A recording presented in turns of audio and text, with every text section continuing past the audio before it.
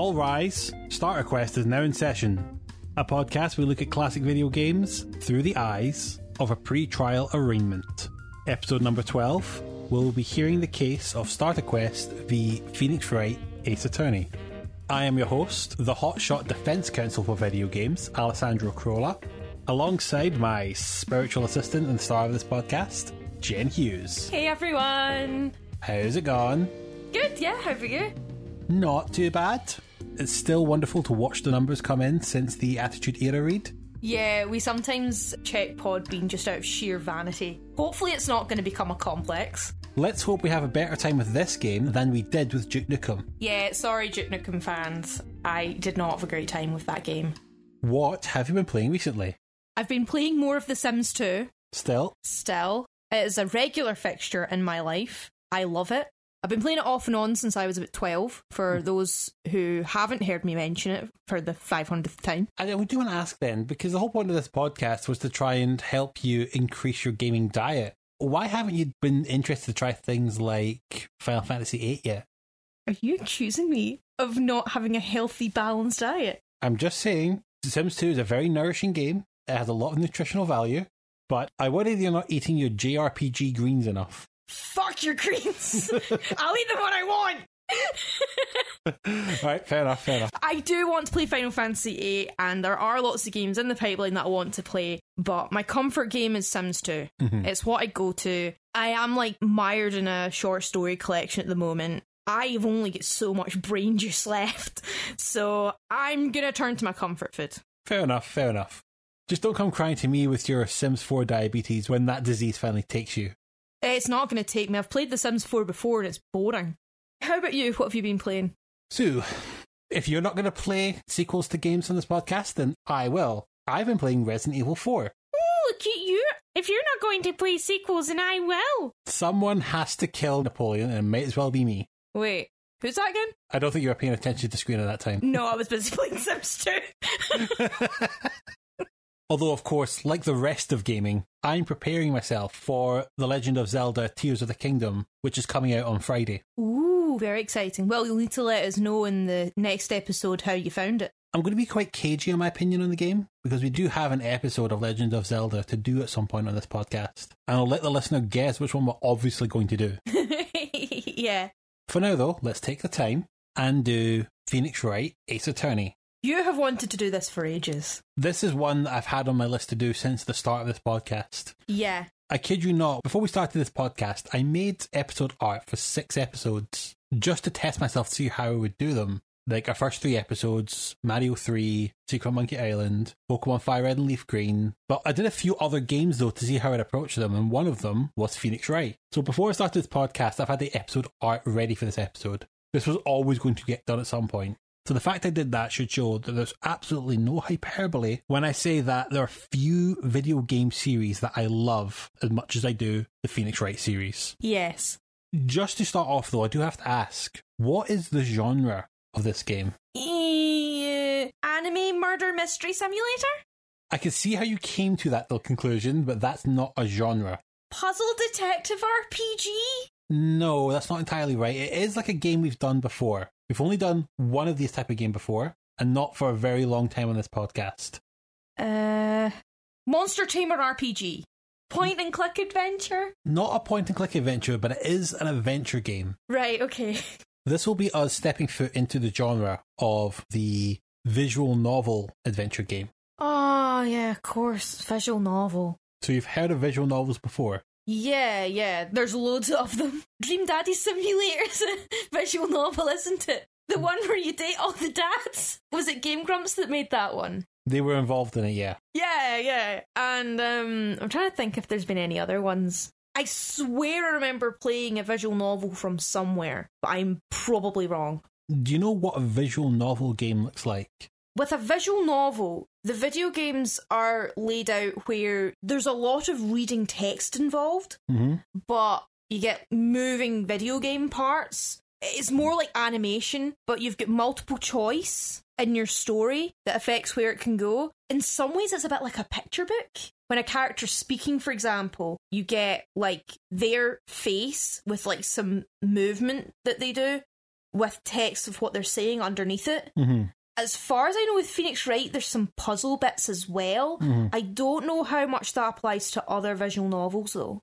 It's not uncommon.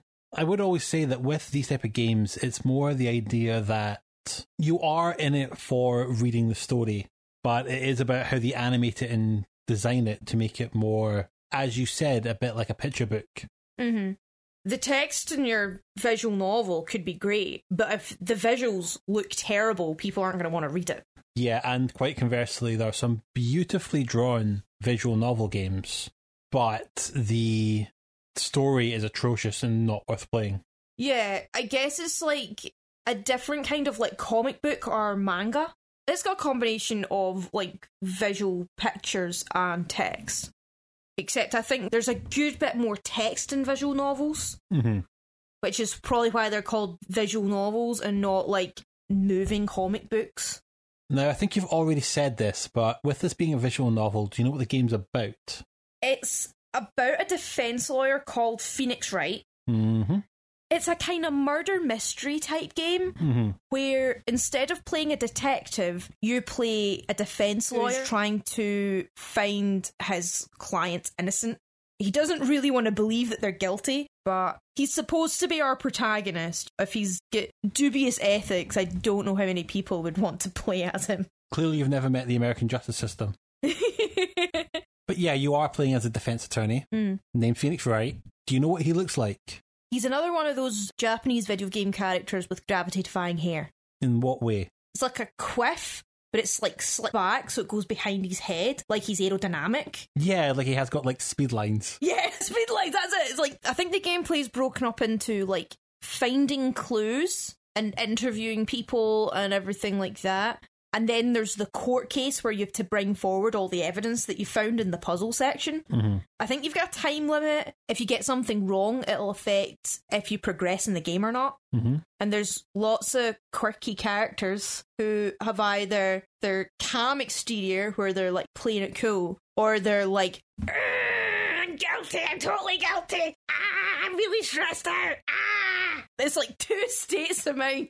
And each person's animation is different depending on what their character is. It's not just that they look different, it's that their mannerisms and the animation are different. Mm-hmm. And their emotion is very unique to their character. That's how I can best describe that, to be honest. Okay, it sounds like you then have quite a good grasp of what's going on in this game. Yeah, I do remember a good bit from when you used to play a while ago. Yeah, I think you would have caught me playing the trilogy in 2019. Mm-hmm. Long before we had the idea to do this podcast. Yeah, because you've been trying to keep me away from certain video games that we're going to be covering. Mm-hmm. So there's a lot of content from both the video game YouTubers I like, but also fellow podcasters that I can't watch because it might give me spoilers leading up to the episode, and you want to keep that innocence pure. Mm-hmm. I can't let you gain knowledge, Jen, not until I teach you. Only I can teach you these things. Do you know more about the characters of this game? Because obviously you know Phoenix Wright. So there's Maya, like she's psychic and she's got a necklace and wears pink. You say she's psychic, does it mean that she can like... Oh wait, no, it's not psychic, it's clairvoyant. And what's her power then? What can she do? She can speak to ghosts. Oh, you know how you get those spirit channelers in Pokemon in Lavender Town? Mm-hmm. I think she's one of those. So she channels ghosts and the ghosts speak through her. What makes you think that? I don't know. I think she's just got the look. What have the spirits been telling you? Yes. They also say that they're watching over you and they love you very much. So what, I'm guessing she's going to go alongside Derek Akora of like trying to bring back Jacko's spirit? Oh no, you've given me flashbacks. I don't want to think of Derek Pakora. Like, oh no, seriously, fuck that guy. Fuck that guy. I can't go over that happened. There was a Michael Jackson seance, like literally right after he died, and they had a whole bunch of Michael Jackson fans in a circle saying that, oh yeah, you know, I think I feel his spirit in the room. It was in British TV. It actually happened. The British public allowed this to happen. What? Okay. There's also Mia. I think she's his mentor, but like she dies at one point. but she appears to him as a force ghost or something. And just at the right moment, whenever he's having a really hard time with a case, she's there. There's Dick Gumshoe. Okay, how do you know all these fucking characters? You know too much about this game. Okay, I hate to say this, but I also watched, like, a tiny bit of the Phoenix Wright Turnabout musical. It was, like, the first 5 minutes or less. Boo. But it's because one of my uni friends is involved in it. He's the chief editor, I think, for the project that they were doing during COVID. It's pretty good so far from what I've heard, but I can't watch any more of it yet because I didn't want to spoil too much of this podcast. Yeah, I have watched a little bit of it and it does tell the exact story of this game. Yeah, so I'm quite glad I didn't watch it all. I've enjoyed what I've heard so far. The very small amount I've heard so far. But enough that you know the names Maya, Mia, and Dick Gumshoe. No, I remembered Maya and Mia beforehand, but I was reminded of Dick Gumshoe's name by watching the musical. Which, how could I have forgotten that? What an iconic name. Short for Richard, of course. Richard Gumshoe. Very evocative. So, yeah, that's all I'm going to say about that. Fitting name? Yes, very fitting. Good parents that would choose that? Yep, very good parents. Okay. I'm not going to judge.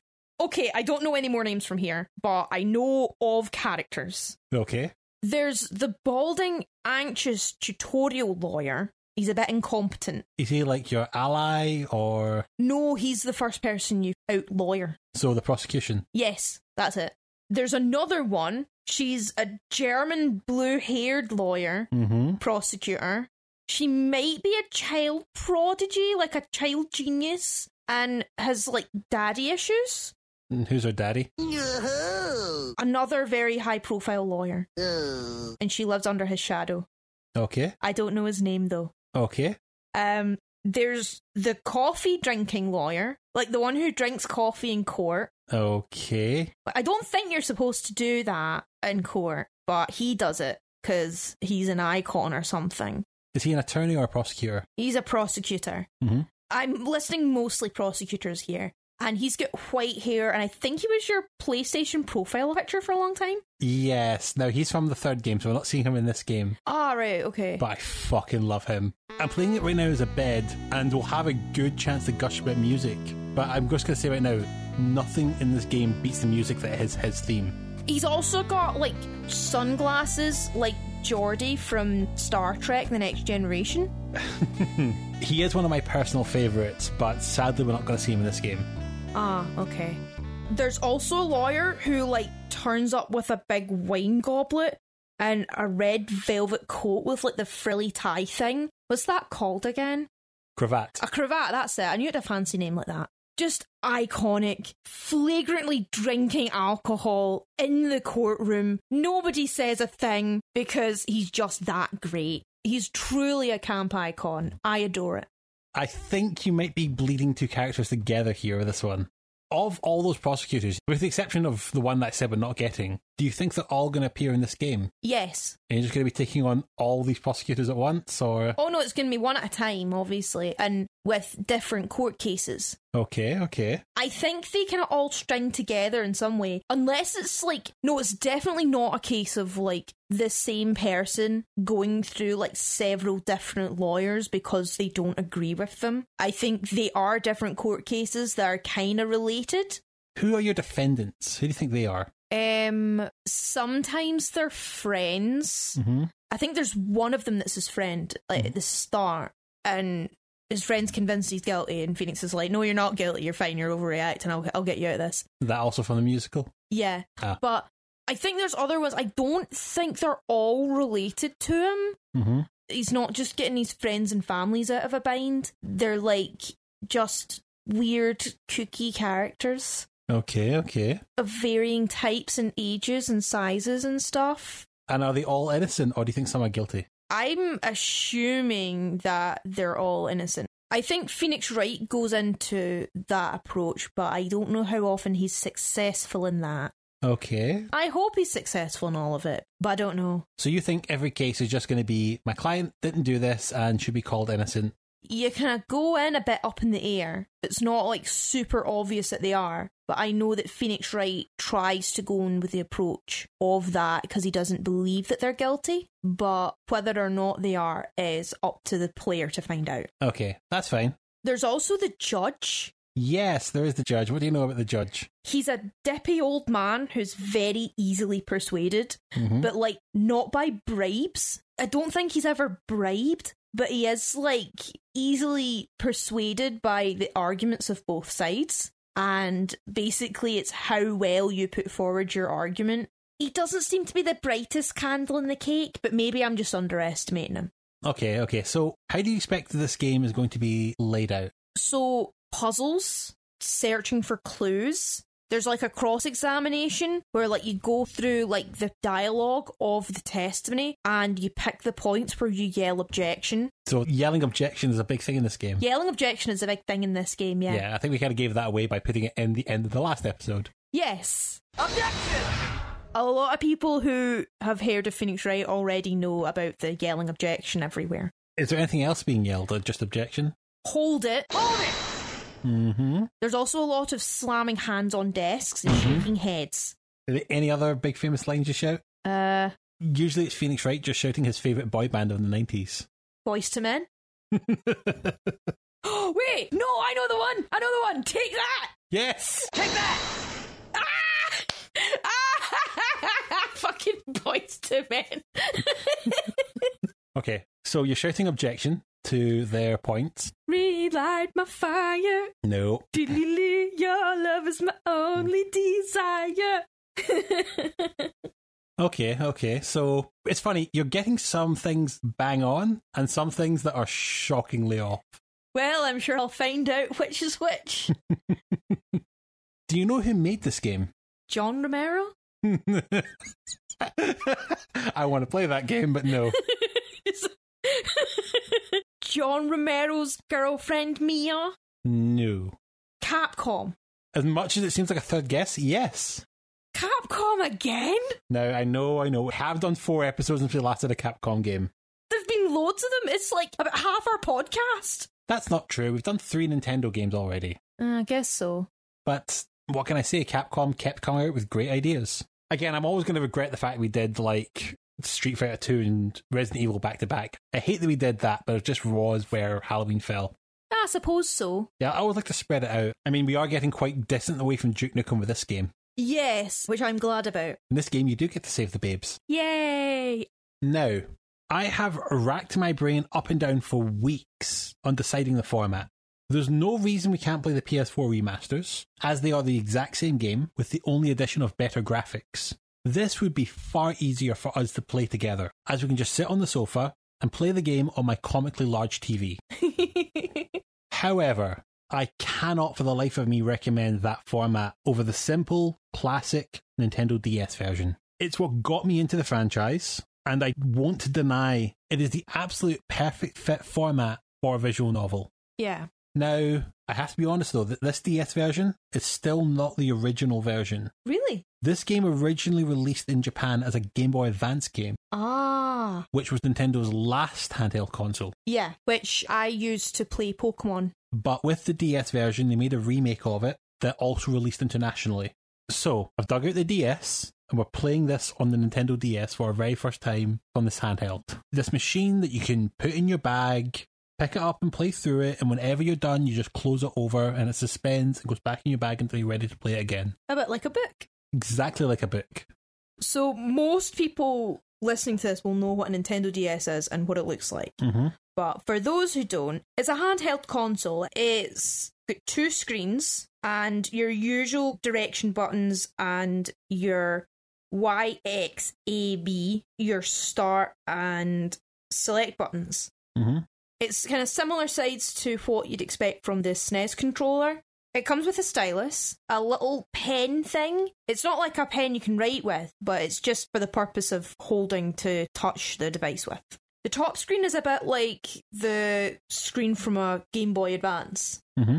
but the bottom screen is a touch screen. You just use your little stylus or your finger to interact with the different aspects of the game. Yes, for a lot of gamers, this would have been the very first instance of touchscreen gaming. I know for me that's what it was, because I played Nintendogs when it came out. Yeah, same for me with the Yu-Gi-Oh games. Mm-hmm. You're going to be playing this on the DS, right? Yeah. I bought an American import of this game back on the DS and absolutely fell in love with it. I've played nearly every game of the series. Even the spin-off game Ace Attorney Investigations 2, which never came out in the West, through a fan translation. But I have yet to finish the most recent Ace Attorney Chronicles 2. I was playing that game when we moved in together, and I've been avoiding playing it around you. Oh, is that the one where they're in Sherlock Holmes times? Yes, and you're with Sherlock Sholmes. Yeah. So basically I'm just covering this franchise so I can finally finish that game.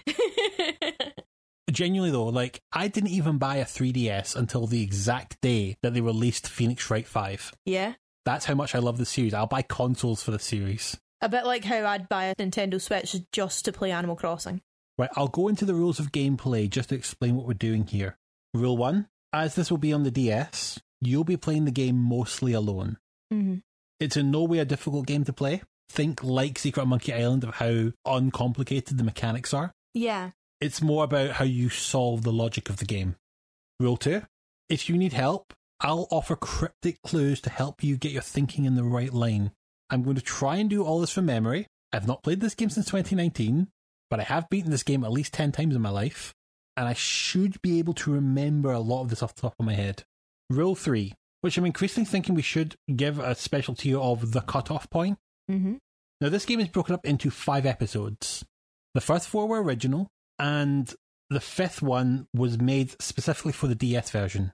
I'll set the minimum for recording the second half as 3 episodes, but I'll get you a quest failed.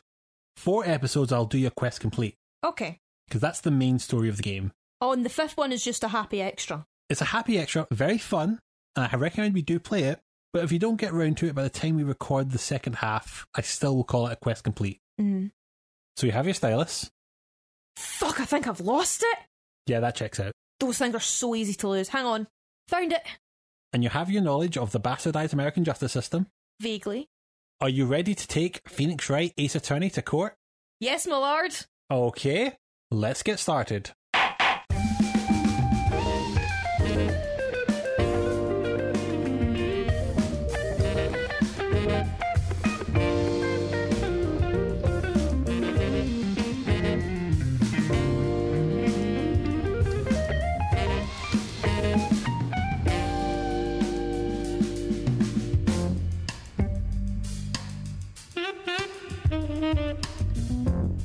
Welcome back. What are your immediate thoughts on the game? I loved it. You like this one then? I really, really liked it, yeah. Why come? What worked about it for you? Well, for one, the gameplay is really fun and satisfying. I like the visual novel element. There's so much of the game's mechanics that's made up with the puzzles, which are also really satisfying to solve. Mm-hmm. They're not impossible, but there's loads of times where it's really difficult. But that sense of accomplishment when you've got it is just...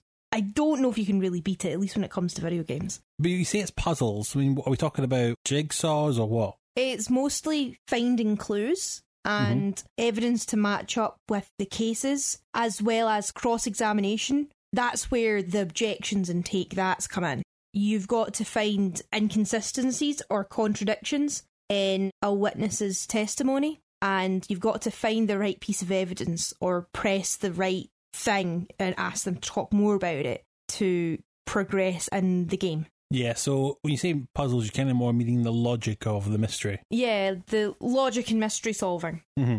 I was right when I said it was anime murder mystery. It is just a mystery of the week crime drama. Mm. With the caveat added that you are defending a client who's been wrongly accused, and that the legal system is completely fucking bonkers in this world. It is an absolute kangaroo court. Like, genuinely, there are more kangaroos in that courtroom than there are in Australia. There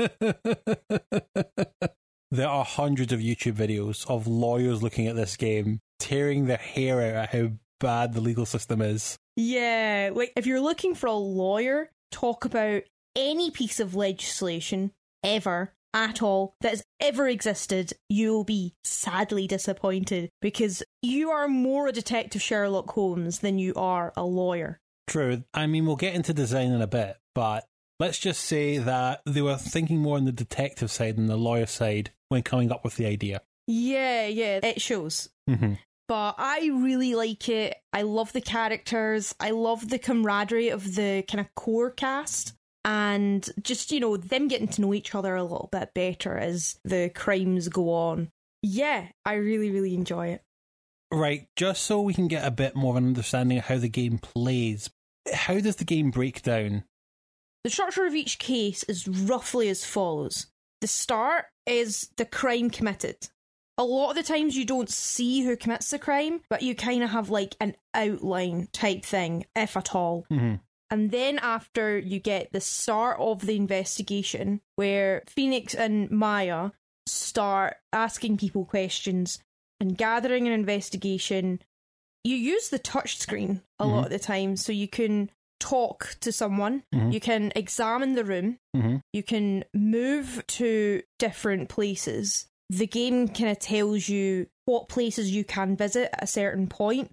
And the fourth button is present. So if you've got an existing piece of evidence that you want to show to someone you're interviewing, they might give you more information about it. But they may also go like, what's this? Don't know what to do with that. Why are you showing me that? Even when it's something that they probably should know what it is, if it's not useful to you right now, they will act like they've got no idea what it is you're holding in your hand. Okay, so that's how the investigation goes. You go about the crime scenes, investigate items. Some are of interest to the case. Some just give you funny dialogue. So you can see now why I brought up stepladders in the end of the last episode. Is it the fact that every time you click on a stepladder or a ladder, they keep arguing about what's the difference between the two? Yes. In the game, it describes it that a stepladder is a ladder that's freestanding and folds out, whereas a ladder needs to be propped up against something. But you get big ladders that stand on their own, don't you? They are just big stepladders.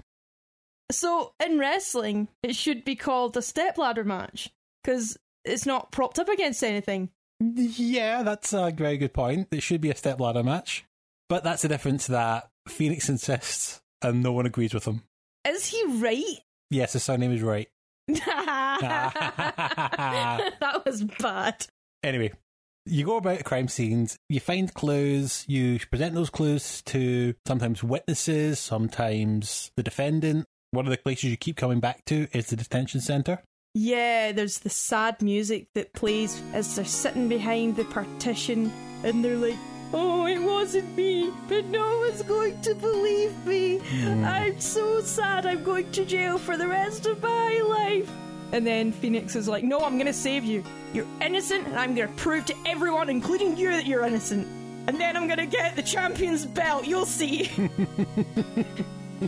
I'll be the one to get the money suitcase from the top of the ceiling. Yes, I'll win the stepladder match. Yes! And that then contradicts to the other phase of the game. The other phase of the game is the courtroom. You've got to cross-examine the witnesses that they put up to the stand. Usually witnesses that you've been speaking to in the investigation phase. There's the witness testimony phase. You cross-examine the witnesses who you've interviewed before, and they've got pieces of dialogue that you've got to see, well, is it true, or does it contradict the evidence, or is it inconsistent? You can press on it and ask them more about it. What does he shout when he presses someone? Hold it! Yes, he tells you to hold it and he presses it further to get more information on that particular point. Best way to go for me is, unless you're penalised for pressing at the wrong places, just press everything. Oh yeah, 100% press everything. The game will tell you if you're not allowed to press things, but press everything. Yeah, because you never know, especially if you're stuck in a puzzle that you're not sure of. So if you don't press it, you can present evidence to the court. If you've got an objection, you pick the piece of evidence that contradicts their statement. Yeah, usually the witness testimony ends with you either pressing everything and then you move on, or you present an objection that will end that phase of the witness testimony. If you get anything wrong, you get punished. You get a life taken off you. You've only got like 5 chances. And if you use up all 5 of those, the game's over and you get to start again. Yes, your client is found guilty and the truth is lost. And Phoenix Wright sits sadly at the bar and drinks. How would you describe this world? It's a bit of a strange one. It's very strange. It's quite insular. I think it's supposed to be somewhere in America, possibly. But then, is it? It's got parts of Western culture that you assume is America. And then you've also got parts of Japanese culture. I think it might be set in Americapan or Jamaica. Because it's like a pocket dimension at the end of the universe that just happens to look like both America and Japan simultaneously. Right. Originally, it's just set in Japan. Right. The English version wanted to move it to America. Right.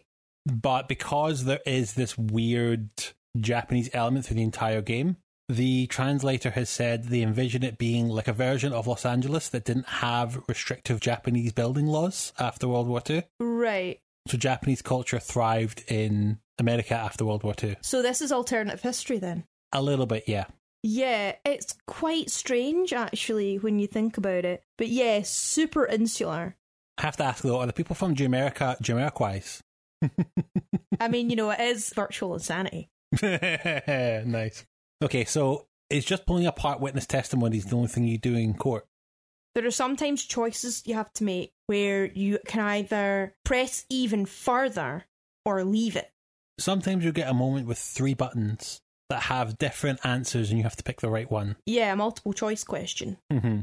It'll be like, so where do you propose the witness was at the time of the murder? In the room, at the door, or at the window? Yeah. Just to see that you're following the logic of the case so far. I think a big part of the game is just trying to work out what really happened based on the story people tell you and what the lies are. Mm-hmm. If someone's lying that they were, for example, not in the room when you've got evidence of them being in the room. Or if there's inconsistencies in what time things happened, mm-hmm. which is something I'm not great at, so I had to work very hard to make sure I got those references, and even then I might have missed it. Yeah, timing is a big element of this game. Mm-hmm. I mean, the first murder weapon they use is a clock. Oh god, the thinking man clock. Oh god, we'll get to that. So it is a lot of just trying to put the logic together. If you ever watched like a crime drama and you, the audience, are trying to work out who the killer is as you watch the show, this game is great for giving you that feeling of solving the crime yourself. You know what it's like? If you were Columbo, but you're a lawyer and you live in Jamaica. This is a great game for people who are big fans of their crime shows. Mm. We'll get a bit more into how the cases are laid out to give you examples. There's a thing about the tone of this game that I think needs discussing, though. For all the murder and horrible things that are going to happen and the implications of what happens to some people after those murders, the game is very, very lighthearted. Yeah, there's a big element of comedy to the game. Yeah. You will laugh at some of the things you read. And some of the things that happened in court. But it does kind of juxtapose that this is a murder trial, someone has been killed, there are grieving families involved. Someone's life has been ruined. Yeah, but everyone's here just having a laugh. Yeah. It does have a bit of like tone whiplash. Most of the game is like that. It's just this strange dissonance. But I think it's another hallmark to some cozy murder mysteries, is a light-hearted tone. I mean, I'll talk more about it in my final analysis, but it's kinda a necessary part of that particular genre. Mm-hmm. For a good reason. It's not just the artist being weird and avant-garde. It's rooted in the genre. Absolutely, yeah. For now, I just want to go through the history and design of the game. Mm-hmm. As I said in our intro, this game originally came out in 2001 on the Game Boy Advance under its Japanese name Gyakutan Saiban, meaning turnabout trial. Going into this game's themes of overturning a guilty verdict through contradictions that underpins nearly every case of the game. Ah, yeah. That being said, we're playing the DS version that came out in autumn 2005 in Jamaica. Yeah. And then came to Europe in March of 2006. At the heart of this series is the long-standing creator Shu Takemi. Takemi had a few years of game planning through the PS1 era, working on Resident Evil 1.5. There was a Resident Evil 1.5? When they were making Resident Evil 2, they made this whole version that they threw out. That version has now been called 1.5. Was it like a first draft of Resident Evil 2? Yes. That they thought, yeah, we're just going to sell that as 1.5? No, it never released. Oh, it never released, so it's lost media. Yes, it is. Ah, cool, nice. But what he did work on, that did release, was the Dino Crisis series. Oh yeah, is that the one where like you fight dinosaurs or something? Yeah, it's built in the same engine the Resident Evil games were made on, except instead of zombies, it's dinosaurs. Yeah, the tank controls are just as bad as far as I've heard. He originally directed Dino Crisis 1. Sadly, his inexperience threw the project into disarray. He got demoted to a planner so another director could step up and finish the game. Yeah, maybe a bit out of his depth. At that point, yes. Yeah, at that point. But they did give him a second chance to direct Dino Crisis 2, and that one did come out. Ah, right, that's good. I won't say too much about Dino Crisis 2 because we might cover it in the future. Mm-hmm. But the game is a success, and as a way to reward Takemi for the success, his boss and returning name Shinji Mikami... Oh, yeah, the guy who directed Resident Evil 1. Mm-hmm. Rewarded Shu Takemi with the reins to make any game he liked with a small team. Mm-hmm. Capcom were trying to expand their portfolio and liked putting rising names behind big projects to see if they can land a massive hit for small input. Going for quantity kind of style approach. You put out a lot of small ideas with small teams, see how big they get, and either push it further or you bin it. It's experimenting, basically. Mm-hmm. Back in the days where big companies could do that. Yeah. Long cry from the Capcom of today, which has not released a new franchise in 10 years. Mm. The team was full of rookie staff members, with the plan that Takemi was going to bring experience to the rookies before they get moved on to bigger projects. Manga artist Kumiko Suekane designed the characters. She has gone on to have a bit of a minor manga following. Right. What else did she make? A bit of smaller mangas like Versailles and Dead and After School Charisma. Ah, right, okay. Which is a manga about all of the world's greatest names in the one high school. Okay. So you've got Bonaparte, Churchill, I think, Hitler. Hang on, what? No, fuck off. Hitler's not actually in that manga. Yes, he is. He's a character. Oh, fucking hell. Right, go on. So she brought a lot of that identifiable design to the characters.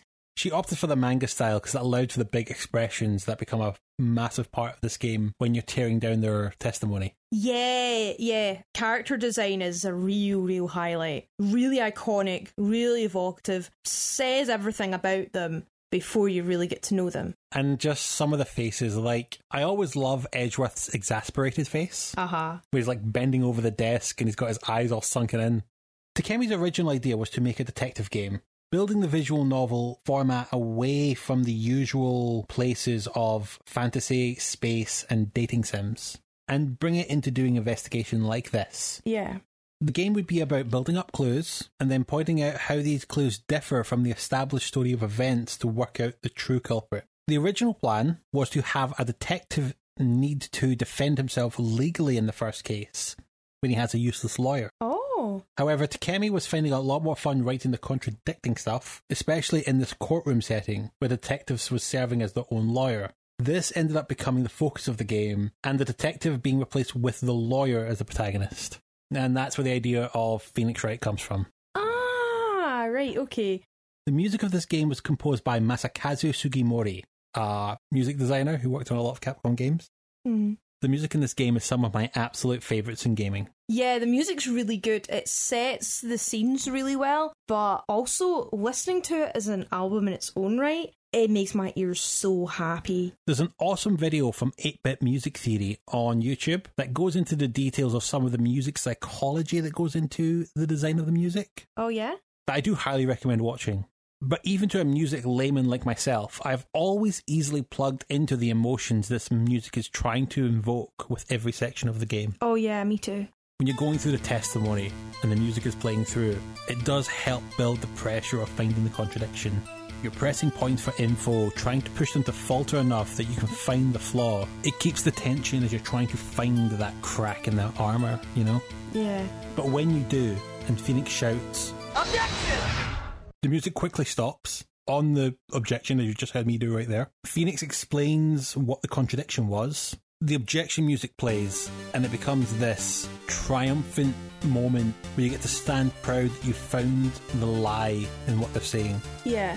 As the defendant has this look of, oh shit, that you've now pushed back and caught the error. Yeah, you're absolutely right. I really love the music in it. It just, every piece works so well. I think I like Maya's theme. I really like that one. Yeah, we'll play that when we talk about Maya. Yeah. It's this really nice, happy-go-lucky song. I do also want to talk a little bit about the sound designer Atsushi Mori, another very stable hand within Capcom who made a name for himself within the Japanese gaming industry. I don't think you and me celebrate sound design enough on this podcast, admittedly. Yeah. But I do feel some special mention is in order here. With it basically all being text and pictures on screen, the sound effects are used to help animate that text. That little sting with the ding, and there's a question like a huh? And then the ding, and you've got an epiphany. Top notch, really satisfying. Or when the prosecutor says something that's very damning for the case and it comes with a thud. Yeah, or the slamming sound in the table. That moment wouldn't be complete without that sound effect of the table being slammed. Mm-hmm.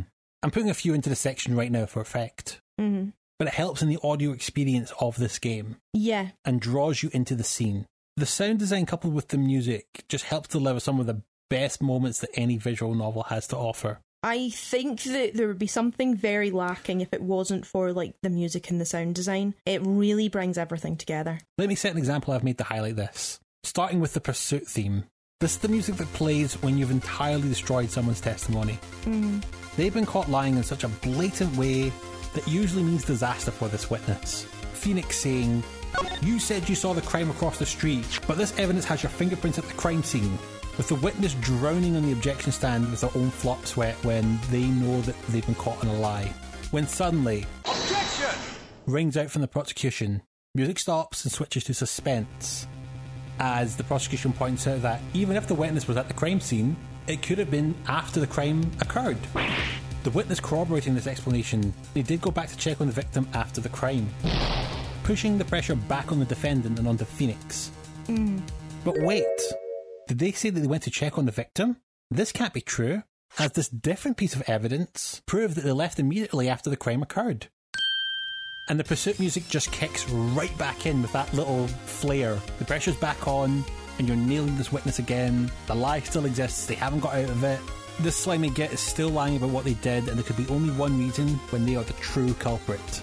Yeah, the amount of perjury that's committed in this courtroom and the amount of times they have to go back on their testimony and do it again is absolutely ridiculous. This is obviously a very simplified version of the events you might get in these cases, but it does show how the music and sound work so perfectly together to set the tone and the excitement of the courtroom drama.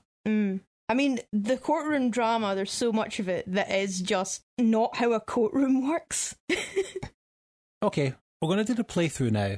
Now, the game is broken up into 5 episodes, each one including the name Turnabout as per the Japanese name. Most of them. As always, we're going to go through details to explain the scenario of the case and the characters, but we're going to try really hard to not reveal too much about the mystery and not say who the killers are for each case, but the first. Yeah, but's the first. That's just in case anyone who's listening wants to then go on and play this game, which I highly would recommend. I'm going to guess Jen is going to do that when we get to the 3 gens. Yeah, absolutely. So with that all being said, let's talk about the first turnabout, called The First Turnabout. The first case of these games are always a bit of a tutorial. These cases are always a court-only affair, so we won't be getting into investigation until the second case. This one opens with a small cutscene showing a man holding a statue, clearly in the act of committing something heinous, as a woman lays bleeding on the floor. That whole cutscene is there to let you, the player, know that your goal in this episode is to prove that this guy is the killer. Takemi has cited that he took the inspiration of this from Columbo. That makes sense. As Columbo, again, is a show where you see the killer do the murder, and then the whole episode's about how Columbo weeds through the misinformation to find the true killer. Also, Columbo is very unassuming. You wouldn't think he is as sharp and competent as he is. And it's kind of the same with Phoenix Wright, because he is a rookie lawyer. He's not going to know what he's doing. And then he basically proves that he's a lot more competent and that people underestimated him. Yeah, and especially when Jen's playing him, he's a lot more bumbling. Shut up. No, we all were when we first played him. Yeah, that's true. The man has the idea to frame someone else for the murder. We don't know how yet, but this is where we now start the game proper, with Phoenix Wright feeling quite anxious in the defendant's room before going into court. This is where you meet the man who's been accused of the murder, Phoenix Wright's childhood friend, Larry Butts. Just going to quickly go through the case record here. I'm going to do on every case. Defendant's name, Larry Butts. Charge, murder. Expect this charge quite regularly through the adventure. Victim's name, Cindy Stone. Cause of death, blunt force trauma. So, I'm now going to invite you to describe the characters as they come up. We've done Phoenix in the first half, but how would you describe Larry? Larry is a bit dim-witted. Just a little bit. Mm-hmm. He's kind of like if Shaggy from Scooby-Doo was more of a himbo and has a penchant for models, somehow keeps getting model girlfriends, and was accused of murder. Yeah, Larry is quite an interesting character. He does show up quite a few times through all the games. And he never fails to surprise me at every turn. Yeah, I would describe him as being a chaos demon. You know what? Yeah, I think so. The man exists to bring chaos to an adventure. Sometimes for good and it helps you. Sometimes really for bad and it goes really awfully against you. Like, we first meet him and the first thing he does is blubbering, going, I did it, I'm a murderer, I murdered her, wow, I'm going to jail. And it's like, shut up, Larry, I'm trying to defend you, you fuck. Yeah, he is just his own worst enemy. He really is. And it's kind of your worst enemy. Well, he's not my worst enemy, but we'll get to that. Larry is Cindy Stone's boyfriend. They suggest that Larry murdered his girlfriend in the apartment when he found out she had other partners. Yeah, they are labelled as various sugar daddies. Yes. The accusation is that Larry killed her using a statue that he made for her as a gift. It's in the style of The Thinker, and it's submitted as the murder weapon. Thankfully, Phoenix isn't alone in trying to defend this walking nightmare. He has his mentor and the head of his small firm by his side, named Mia Fey. Obi-Wan Kenobi. Yes. She's a really good mentor figure with a really good mentor figure. I'm sorry, that was horrendous. Yeah, very strong and intelligent and also very compassionate. You can really see Phoenix take on her attributes when he goes forward as a defense lawyer, which is for the best. Yeah, she's a wonderful character. You get to find out a lot more about her in the third game. We actually get to play her for a little bit. Yeah, you don't get to know her very much in this game, sadly. We meet the people of the courtroom. First we have our judge, who only gets the name The Judge. Yeah, he's just Judge. He'll be a very familiar face throughout this game. Yes, he will. How the fuck did this guy become a judge? How come? He is very, very persuadable. Whenever the prosecutor says something, he's like, oh yeah, I think he might be right. And in some cases, the prosecutions are just like, oh yeah, this person's guilty. And the judge is like, oh yeah, I think they might be guilty. And then you say something that's a good point, and he's like, yeah, I think it's a good point. Maybe you're not guilty. And it's horrendous. Like, he doesn't do his job at all. Well, he's good at helping you find the right killer. Is he? Name me a case he got wrong in this entire game. But that's because he was persuaded by you. If it was a lesser lawyer, he would have been persuaded by the prosecution. And if it's a lesser judge, he would have taken the first explanation and not been open-minded to hear others. Yeah, but he's fucking dippy. He is a bit dippy. I'm not going to deny that. He lets the lawyers do whatever they want. But at the end of the day, he does help get to the truth in a lot of these cases. Having said that, Orville the Duck would have also helped you get to the truth at the end, and you might as well put him in the fucking judge's chair. We should explain that there is no jury. There's no jury. That doesn't come until much later games. Yeah, so all cases are decided by judge's decision. Which is probably why he's so persuadable. Next we have our opponent in court, Prosecutor Winston Payne. He's just kind of there. Yeah, he doesn't really have much personality in this game. He's not particularly competent. No, he is a rather feckless man. Massive non-entity. Imagine being Winston Payne. You've somehow managed to graduate a law degree after over a decade or so, probably. Somehow floated into becoming a prosecutor, and now just spend the rest of your life taking up space in a courtroom.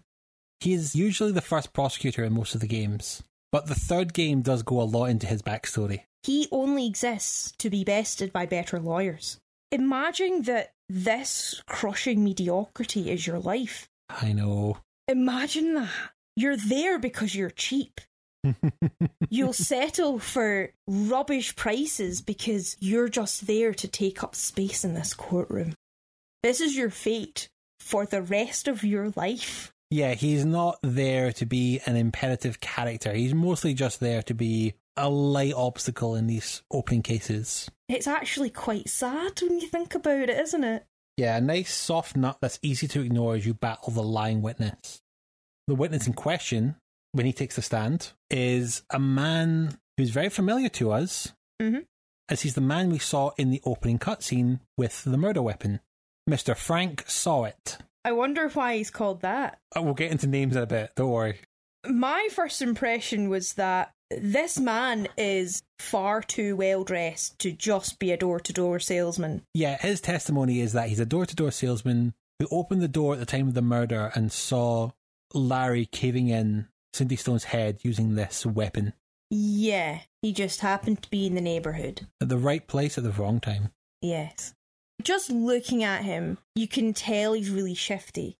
He has conned many a pensioner.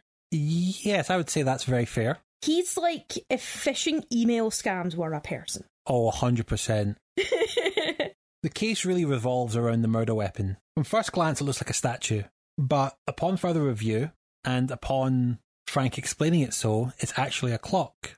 Which was news to me. It looks nothing like a clock. Yeah, the idea being if you turn the head, it'll say, I think the time is 3:38. I cannot believe it's completely useless. Of course Larry Butts made it. Yeah, for a man who's supposed to be such trouble and scatterbrained, he's actually really creatively talented. They will come up again in a few games. But at the same time, why would you make that a thing? Why not just have a clock that has the time on it? Like a clock face. What's wrong with that? But I can see the merit in it. It's a niche thing. Talking clocks used to be all the rage. They're not as common now. Yeah, I wonder why it's not as common now, because they're fucking stupid. And kinda useless, in my opinion. However, that does create a very interesting contradiction. You'd only notice that the statue is a clock if you held it. Exactly. So how did Frank Sawit know this? This is the smoking gun which blows the whole trial apart. And Frank Sawit has to change his testimony to match the fact that he had lied about seeing this clock. Yeah, and the whole trial just kind of devolves from there. He's constantly changing his story to make it make sense, which leaves him open to another error. See, I thought going through it that his motive was that he was one of the various sugar daddies that Cindy Stone had, who actually was incensed that she had other partners. No, it turns out he is just a common thief who targeted Cindy's apartment because she was supposed to be out of the country, but she just came back and found him in her apartment. She came home early. He panicked and just bashed her head with the statue. I was kind of disappointed that that was the case, that he was just a burglar. Yeah, but not a lot of these crimes are premeditated. Yeah, so they aren't. Even the one that seems very premeditated. So with that, we conclude our first trial and get a good sense of the system of this game. Best way to prove our client innocent is to put the real lying sword on the witness stand and get them to prove that they did the dirty. Yeah. We move on to celebrate with Mia and Larry, ready for the next day's festivities. Too bad the next day never comes for one of them. As we start episode 2, Turnabout Sisters. We return back to the offices of Faye & Co. to find Mia Faye slumped against the wall, with a young girl crying over her. We find out this is Maya Faye, Mia's sister. Sadly, seeing her dead sister is not going to be the only bad news she receives today. She's framed for her sister's murder. Yeah, a witness across the street at the Gatewater Hotel saw the crime through the window and called the police. So now we have the details of our second case. Defendant's name, Maya Faye. Charge, murder. Victim's name, Mia Faye. Cause of death, blunt force trauma. Yeah, that's another blunt force trauma. Yes, in fact, it's the exact same murder weapon that they used the Thinker. Oh, yeah, of course, I forgot about that. One of the first things you have to do in each investigation is visit your defendant in the detention centre. And get Maya's side of the story. Maya is unsure why her sister is murdered, but reveals that she was in the middle of some massive investigation. In fact, Maya was in town to get some documents off Mia and keep safe for her until the trial came up. Phoenix asks Maya if she has a lawyer, to which she wants to use Mia's mentor, a man called Marvin Grossberg. So how would you describe Mr. Grossberg?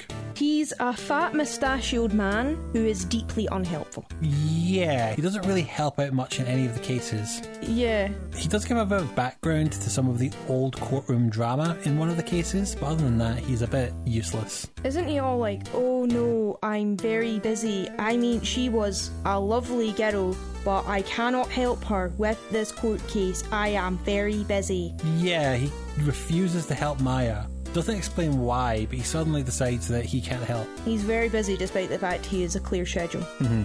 So that's fun. That then leaves Phoenix as the only one who's willing to defend Maya. What doesn't help is that one of the people we do speak to is the lead detective on the case. He did show up for a little bit in the first case to give us the autopsy, but I do think he's more fitting if we talk about here. Lead detective Dick Gumshoe. You can tell he's busy doing a lot of detective-y stuff for his work, that he doesn't really think about, like, his appearance and how he looks. So he's kind of scruffy looking. Mm-hmm. He doesn't seem all that bright, but he is loyal and he tries his wee best. Yeah, despite the fact that he's quite tall. He's kind of like how Columbo looks if he actually acted that way, of being a bit bumbling and feckless. Yeah. With Columbo, it's a disarming tactic. Yeah. With Dick Gumshoe, it's just bang on the money. It's just him. Yeah. He's not completely incompetent, but I think his main weakness is that he trusts the prosecution side too much. Yeah, but I would stress that he is a good guy. He is a good guy. I like him. He may or may not have a thing for the prosecutor in this case. It's kind of obvious. It'd be more cute if it wasn't for the fact that said prosecutor is an absolute dick. Yeah, he is. We did mention him a little bit when we were talking about his exacerbated face. Yes. He is going to be our main opponent for most of the cases on this game. There's one thing you did get wrong in our intro. You thought it was going to be a different prosecutor each time. There are only 3 in this game, and for the most part, you're taking on Miles Edgeworth. Yeah, he's someone I disliked quite a bit.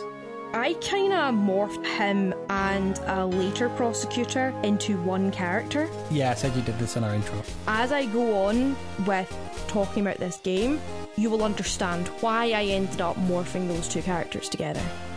Edgeworth has got silver, moppy, emo hair. Like, not Sephiroth hair. Like, it's a darker grey and not quite as long. But it is definitely one of the Sephiroth thoughts from Advent Children. That kind of hair. He also wears, like, a deep red velvet jacket and a cravat. Just a little frilly one, you know, nothing too outrageous. And everything I do, he says, oh, that's irrelevant to the case. Even when it is deeply, deeply relative to the case. What are you talking about, you absolute bullshitter? Yeah, Edgeworth does have a reputation in this game of first off being undefeated, but also being slightly on the dodgy side. He says he will do anything to get a guilty verdict. And he's accused of manipulating the facts to get his guilty verdict. And forging evidence. Yeah. Once we've done enough of the investigating of the crime scene and actually getting access to the Gateward Hotel to speak to the witness, a woman called April May, it will lead us to go into our first day of trial, which is mostly going to be about hearing the testimony of Gumshoe and his version of the events, and then hearing the testimony of April May. How would you describe April, just before we go a bit more into her?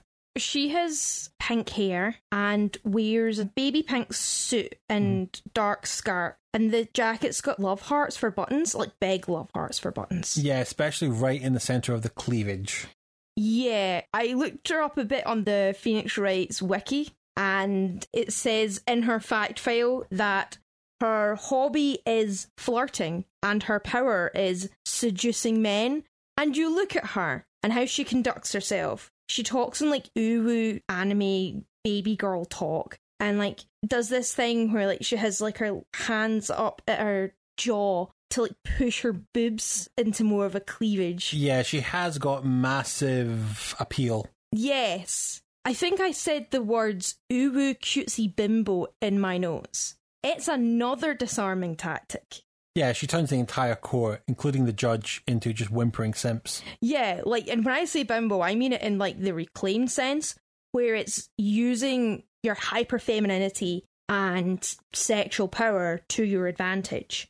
seeing her in the courtroom and seeing how enamoured most of the men are to her, you can tell she's managed to persuade some of the men in the courtroom by using her special power, we will say. Yeah. With Edgeworth conducting the prosecution, the whole accusation is a bit of a well-oiled machine, giving Phoenix little chance to argue back at first. Though thankfully we do find a few errors in April May's story. There are some times throughout the game where you get a red herring at the start where you really think that person did it. But we know in April May's case that it couldn't have been her because she was across the road at a different building. We saw her when we found the dead body of Mia across the street on the phone. Mm-hmm. So that is a bit there to show that it's not all the people in this game who are lying on the witness stand are the guilty party. Though in April's case, she is hiding something. Yeah, she is absolutely an accomplice. Yeah, she may as well have accomplice written on her pretty little forehead. Yeah, and it doesn't help the fact that she knows things that she shouldn't. For example, that she knew that the weapon was a clock, saying it's the thinker again. Yeah, she couldn't have seen that from across the street. And also the fact that this time it didn't go off when the killer hit Mia because the mechanism had been removed. Mm-hmm. So how did she know it was a clock? That becomes a whole element as to how she seemed like more than just a bystander. More like she was watching Mia specifically. But there is a bellboy on the case who does offer April May an airtight alibi. So she is not the killer. Yeah, I mean, we didn't think she was the killer, but she was involved somehow. Even then, she may have also used her special power on the bellboy as well. Mm-hmm. It's kind of implied the way he talks about her. I know this is not vital to the case, but he is an absolute opportunistic capitalist. Mm-hmm. Instead of seeing the tragedy involved, he's like, oh yes, my hotel will be the spooky haunted hotel. True crime tourists will flock to my hotel, despite the fact he is the bellboy. He is not the owner of the hotel, as far as we're aware. So with April May being arrested to find out what she actually knows, it does end trial for the day, and we go back into investigation mode to do a bit more investigating. As April is an accomplice, that does lead us to her boss, a man called Mr. Wright of Blue Corp. Which he says is the company of the future, and considering Blue Corp's whole thing is stealing people's data and using it against them, yes, they are the company of the future. Yes. Blue Corp is just as ridiculous a name as Alphabet. Truly the ABCs of breaching privacy laws. Wright is basically a JoJo's Bizarre Adventure character. Oh, totally JoJo. He's got purple hair, a chiseled jawline, male model physique, and just this pouting energy, look at me, I'm so great. While having a personality that's made of dog shit. He does strike me as Donald Trump's superego. Oh, yes. He walks about with expensive rings on each finger that would make Tom Brady blush. The villains in this game are very camp. Super over the top and flamboyant. Just nuts. I mean, Wright owns a giant company that sells private data and has a golden statue of himself as Atlas carrying his company / the Earth. Mm-hmm. That's brilliant. That's absolutely brilliant. They're not exactly like the Sopranos or the Godfather type complex characters, but I live for it. Iconic, I have to say. He becomes a person of interest to this murder trial as we proceed through the case to find that Mia was doing an investigation into Blue Corp, which might be related to her death and to Mr. Grossberg's reluctance to take on this case. Mm-hmm. This is our main motivation as we investigate further. As we get too close to the truth, however, and confront Wright, he does say to Phoenix, wait a minute, actually, I just remembered, I saw this murder, and you killed her, directly accusing Phoenix Wright. With Phoenix now the accused, he opts to defend himself in court. So the rest of the trial at this point is just poking holes in Mr. White's testimony. Sadly, with his mountain of bullshit, and with Miles Edgeworth doing what he can to support Mr. White's bullshit, and saying that things that are very relevant to the court case aren't relevant, we find ourselves caught very deeply in the corner, when suddenly we see Mia show up and help us, getting over the slight inconvenience of dying 2 days ago. Yeah, like she comes up as a Force ghost. That happens quite a bit throughout the different games. Not just a Force ghost, but she actually appears thanks to the help of Maya. Who, like, channels her spirit or something? Yes, Maya is a spirit channeler. She can channel dead spirits to inhabit her body. Yeah. Her physical appearance morphing into theirs. Yeah, so Mia, like, kind of cosplays as her sister for the time that Maya's channeling her. Yeah, her body completely morphs into her, including having Mia's much bigger chest. Yes, Mia's attributes. Once Mia shows up to help, she shares some of her knowledge on Mr. White, which helps us blow this entire case apart, and thankfully getting Phoenix Wright innocent. Another interesting thing about the Jamaican court system is that they believe in mediums and spiritual stuff. No one questions that maybe Maya is acting, considering that she was accused of her sister's murder. Yeah, and rather than her just saying, it's like, yeah, this guy murdered me, admittedly, Mia is smarter than that. She does go to present evidence that makes someone else prove who murdered her. So with that, we did it. Our boss is dead, but we saved her sister from this evil corporation. And now she's Watson. She now becomes our assistant for the next 2 cases in this game. Onward we go now to case 3, Turnabout Samurai. This case kicks off with Phoenix and Maya watching Steel Samurai in their office. A popular kids show very much modelled in the formula of Power Rangers or Ultraman. Right, yeah. The most recent episode gets postponed, and in finding out why, it's because the lead actor has just been accused of murder. Oh no. So Maya coaxes Phoenix into offering his services to help him in court. That's right, we're going Hollywood with this next case. I don't know if it's Hollywood, it's more like CBBC or CITV type production. Defendant's name, Will Powers. Charge, murder. Victim's name, Jack Hammer. Cause of death, impaled by a sharp object. So not another blunt force. No, this seems to be a stabbing. Yes. Will Powers looks like Wolverine. Now, when you say that, do you mean the comic book character or Hugh Jackman? Yes. He's got like the spiky up hair and luscious sideburns and is super buff. He's all like, oh, I can't show my face or the kids will be all sad and not know what to think. He's very, very meek-mannered. Yeah, which is a kind of contrast to the mighty warrior steel samurai that he plays. Yeah, but it's also a contrast to how he looks. He's got like this personality. You know who he reminds me of really heavily? Who? The lion in The Wizard of Oz. Oh, yeah. He's got this giant mane of hair, but he's also quite cowardly. Yeah. He is not murder material. He is not, no. But that's why we choose to defend him. Mm-hmm. With him accepting our services, we then go on to investigate the staff of Global Studio, where the murder took place. Everyone was on lunch at the time, mostly in the employee area, some in the production offices in Studio 2. The body was found in Studio 1, where Will Powers was napping at the time. There is a security gate to get to Studio 1, which shows someone going through it in the Steel Samurai costume. So the only person that went by was in the Steel Samurai costume, and they found Will Powers napping near the crime scene. That's how he ends up becoming the prime suspect. Also, the way to Studio 2 was blocked off at the time, so that narrows the number of people who could have done this even further. Although the crux of his defence is that anyone could have worn the Steel Samurai costume. True, that becomes a massive element, that the costume is entirely body covering. And if you actually look at the image carefully, it doesn't seem to fit right, which becomes a massive point to help defend him. Mm-hmm. So unlike the last case, we have quite a number of witnesses to this one. Starting with the security guard, Wendy Oldbag. She is a difficult old woman who instantly takes a dislike to Phoenix and Maya because they're young people. Mm-hmm. They're on the property and she thinks that they're being rude and disrespectful, but she's also quite shifty and conveniently forgets important information. Now, this is a recurring theme throughout the game, that people just forget important information, but this is the first person that I thought, yeah, she's doing this deliberately. I thought genuinely she had "I did it" written on her forehead. But then there's another part of me that was like, it's too obvious. Can't reveal the killer straight away.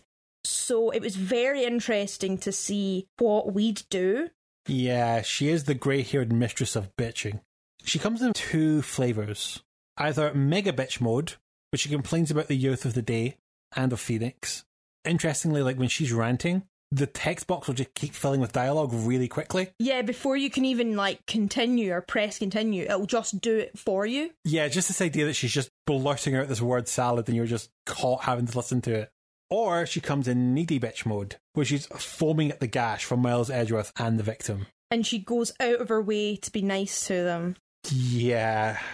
Can I just take a little aside here and have a bit of a talk about the names of the game so far? Yes. How are you finding these names?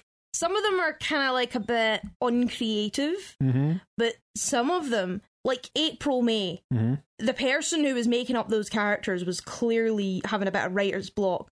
But then there's other ones where it's kind of weirdly appropriate, like Willpower, Penny Nichols, the assistant, Dick Gumshoe is, I think we talked about it in the car once, and you said that Dick is short for detective. Yes, Dick is an old nickname for a detective. Yeah, and so is a Gumshoe. Yeah, so he's detective. And Wendy Oldbag, she's an old bag who is like blustering away, you know. She's very windy. Yeah, not in like the farting sense, because that would be like too much. No, that'd be more fitting for Grossberg, who keeps going on about his hemorrhoids. Oh, so he does, I forgot. I managed to repress that, thanks. To go right back to the original game, in Japanese, Phoenix Wright is named Ryuichi Naruhodo. Naruhodo is a Japanese expression meaning I understand. As kind of like a response. Hence why Wright was picked as his surname. Yeah. But all the characters have this. I mean, winced in pain. He winced in pain. Oh, I didn't think of that. Next case, they're going to have Manfred von Karma. Manfred from Karma. Ooh, yeah. Some of the names are brilliant, but then there are other ones just like Red, White, and April, May. Which are like, okay, right, cool, you've kind of phoned that in. Now, as you said, there are some other people that are at the studio. There's Penny Nichols, who's the assistant. Yeah, there was a while where I thought she'd done it. She was one of my suspects for a little while. Yeah, she's very quiet and unassuming. Yeah, and it's always the quiet ones you have to look out for. And she was also a key witness at all the different places. I was thinking, I have my eye on you, Penny. Yeah, that's the mindset you have to have in this game. You have to kind of suspect everyone. Yeah. We also have a young kid who's snuck through security, Cody Hackins. Yeah, that little shit. Who refuses to give you any information until you have given him a sufficient bribe. Yes, giving gifts to our kids for information, that's totally what adults do. Yeah, that's totally ethical crime solving detectivism.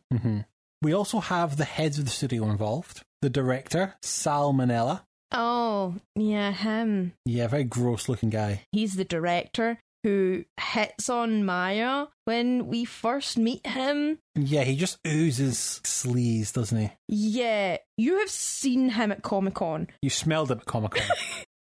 He also strikes me as someone who has directed weird porn parodies in his time. And maybe does that in between seasons. Yeah. We also have the producer, Dee Vasquez. She's a bit shifty. Yeah, she has this kind of classical Hollywood look to her, doesn't she? Yeah, with like her cigarette holder and her head scarf and everything. Very glamorous. As the case goes through, we do learn that the murder scene wasn't in Studio 1, but happened elsewhere in the lot. So it becomes a game of trying to work out where the real crime happened, why it happened, who was in the suit, and what the actual murder weapon was. And also who actually committed the murder. Oh yeah, that too as well, yeah. Yeah. A case like this is always my favourite in the Phoenix Wright games. Yeah? The games are very formulaic. Episode 1's the tutorial. Episode 2 sets the scene and introduces this game's prosecutor. Episode 4 is this game's finale, which then that becomes Episode 5 in later games, at which point Episode 4 usually becomes another only court case that's a bit supplemental to the story. But with every game, the third case is usually a big, silly adventure. Yeah, I suppose so. It's not about moving the plot forward. It's instead just showing these characters be their weird selves. Like, this is the case between Wendy Oldbag totally ganting for Edgeworth and with Cody Hackins constantly undermining him This is a great episode for seeing how Edgeworth gets exacerbated. Yeah, genuinely, whenever Wendy Oldbag starts, like, cooing over Edgeworth, he's like, ew, no. Not with a barge pole. Yeah. I mean, in saying that, the Steel Samurai does come up in later episodes. Mm-hmm. Because it's like a cultural thing within Jamaica. Mm-hmm. So yeah, Third Case is always a great place just to see who these characters are in this adventure. This episode, for example, we get to see Edgeworth getting completely sick of the Witnesses shit.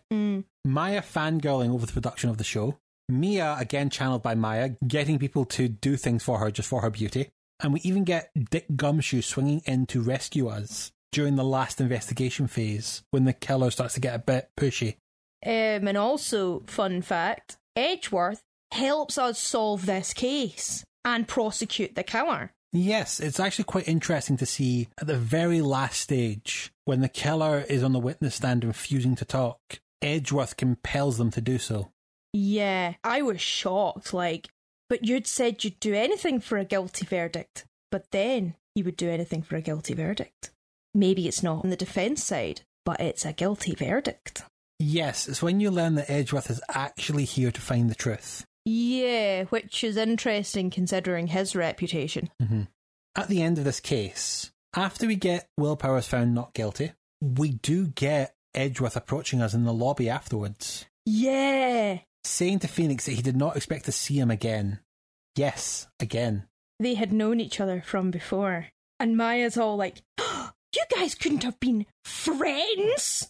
Miles warns Phoenix not to cross paths with him ever again, though Phoenix will go against this request in the next episode. He doesn't really have much choice. Like, Miles Edgeworth is a prosecutor. They work in the same district. They can't not see each other again. It's also never really said how they know each other, and the way Edgeworth says, I never want to see you again, implies something.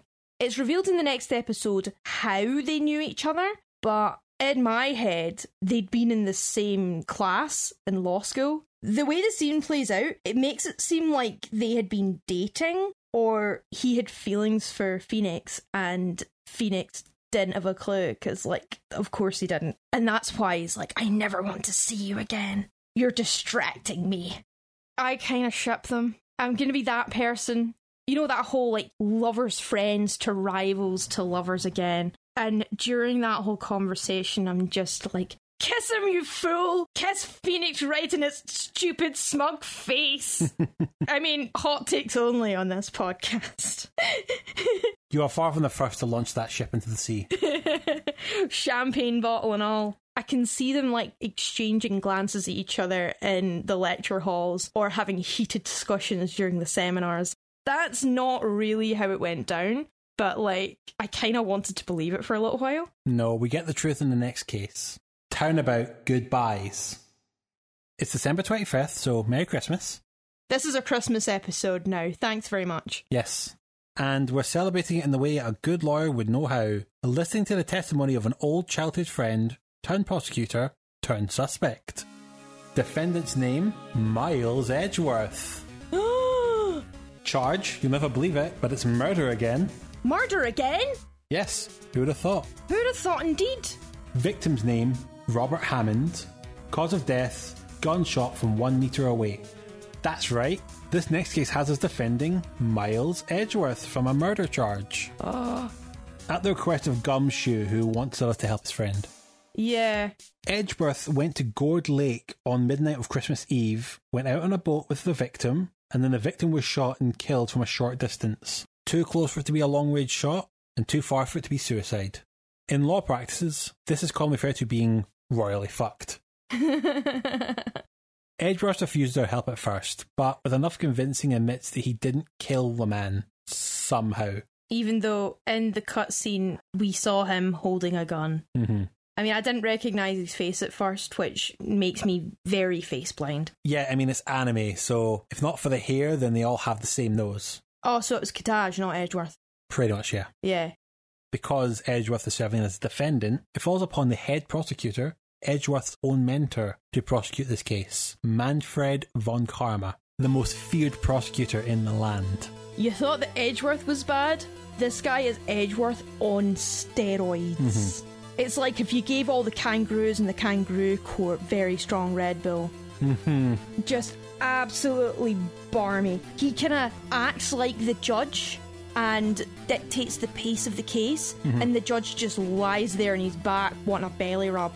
Yeah, he is a relentless bully. A relentless bully. He's described as being a man who has never once lost a conviction in his entire 40-year career. Which is suspicious. It's suspicious, but also deeply troubling to go up against our lawyer in his 4th ever real case. Yeah, especially one that Edgeworth is just like, he's the greatest thing ever. I can't win against this man. So, because of that winning streak, Von Karma has a lot of hype. But you know who else had a lot of hype? Sam Bankman-Friedman. Before everyone realised that he was a fraud, which, Yes. I mean, he was marked as the most generous billionaire, which doesn't add up at all. Gives me exactly that energy where they'll just trust whatever he does. And also the fact that Von Karma is probably very rich. Yes, he is also very corrupt. Oh, deeply corrupt. Because he's also accused of faking or hiding evidence to get his convictions. Not like Edgeworth, where it's just rumours. Probably because he's associated with Von Karma. Yeah, in Von Karma's case, he does actively steal documents off you using a taser. Yeah, and tells witnesses what to say and what not to say. Mm-hmm. So, I mean, that explains his winning streak. With this case, there's only really 3 witnesses. One is the boat shop owner, who's a bit mentally incompetent. A bit? The other is a photographic journalist called Lotta Hart. Who says she's photographing the stars, but actually isn't. No, she has got photos of the lake. Now, she's ashamed to admit it, so we have to kind of coax it out of her, but she is like a cryptozoologist. She's here looking for the Gourd Lake Monster. Ah, yes, the Gourd Nest Monster. Yes, Gourdy he's called. Gourdy. Of course, because of his prolific hurdy-gurdy skills. Yes, this is a whole story that comes up in this case where a few days ago there was a loud bang and then someone got a photo of a strange monster coming out of the lake. So she's like a cryptozoologist and wants to get a photo of it. One of the things that I found really funny was the fact that they had a light-hearted story about the Gourd Nest Monster being real, and then straight after, by the way, Robert Hammond's been murdered. Of that. This is also not helped by the third witness, none other than Larry Butts. His testimony is objectively shit. It's right after someone is declared guilty, and he's just like, stop the wedding, I object! And then, like, they let him do his testimony, and then, because there's crucial evidence in what he's saying, and he is actually kind of a credible witness, they consider it, and they decide, right, okay, maybe let's not give the guilty verdict just yet. Much to Von Karma's dismay. But it isn't objectively a bad testimony. He does save us, though. Even though it is bad testimony, it does help keep the case going. No, I'm meaning in the sense that a court would not take it seriously. Of course not. How does anyone take Larry Butts seriously? Yeah, I mean, the guy's called Larry Butts. He's a chaos demon. He is just here to cause mayhem. Yeah. Although, thankfully, as you've already pointed out, this being the court of the Wallabies, this keeps the case going. The chaotic nature of the court system in Jamaica, it works in our favour this time. Mm-hmm. At the heart of this case, though, lays a strange previous case called the DL6 incident. A case which involved Maya's missing mother, Misty Faye, Edgeworth's dad, Gregory, the victim in this case, Robert Hammond. Ah, yes, Robert the Hamster Hammond. And Manfred von Karma. In this case, Edgeworth's dad, Gregory, was the victim. He had been killed while he was trapped in a courthouse lift during an earthquake, with Miles Edgeworth and the court bailiff, Yanni Yogi. The statute of the limitations in this case ends on the last day of this trial, and to solve this murder, we need to dive deep into that one too. This story goes a long way into explaining Miles Edgeworth as he is. This is where we learn about Edgeworth's backstory.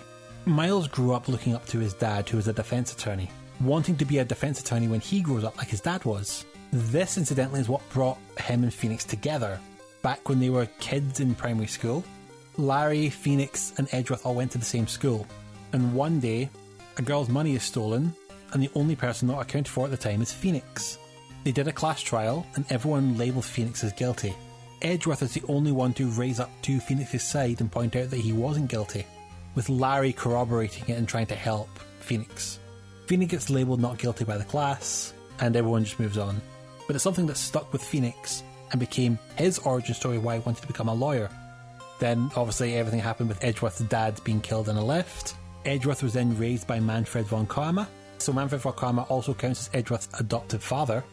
Oh my god, that makes it even worse, actually. Which, it makes sense as to why Edgeworth is the way he is, and why he would think that dubious means of getting a guilty verdict would be a good idea. And explains now how we have the situation where Edgeworth has become a prosecutor. Going back to Edgeworth's case, we get the real killer back on the witness stand, go through the usual efforts of objecting, holding, and take-thatting, and we get them to confess. With that, Phoenix serves as the first lawyer ever to defeat Manfred von Karma.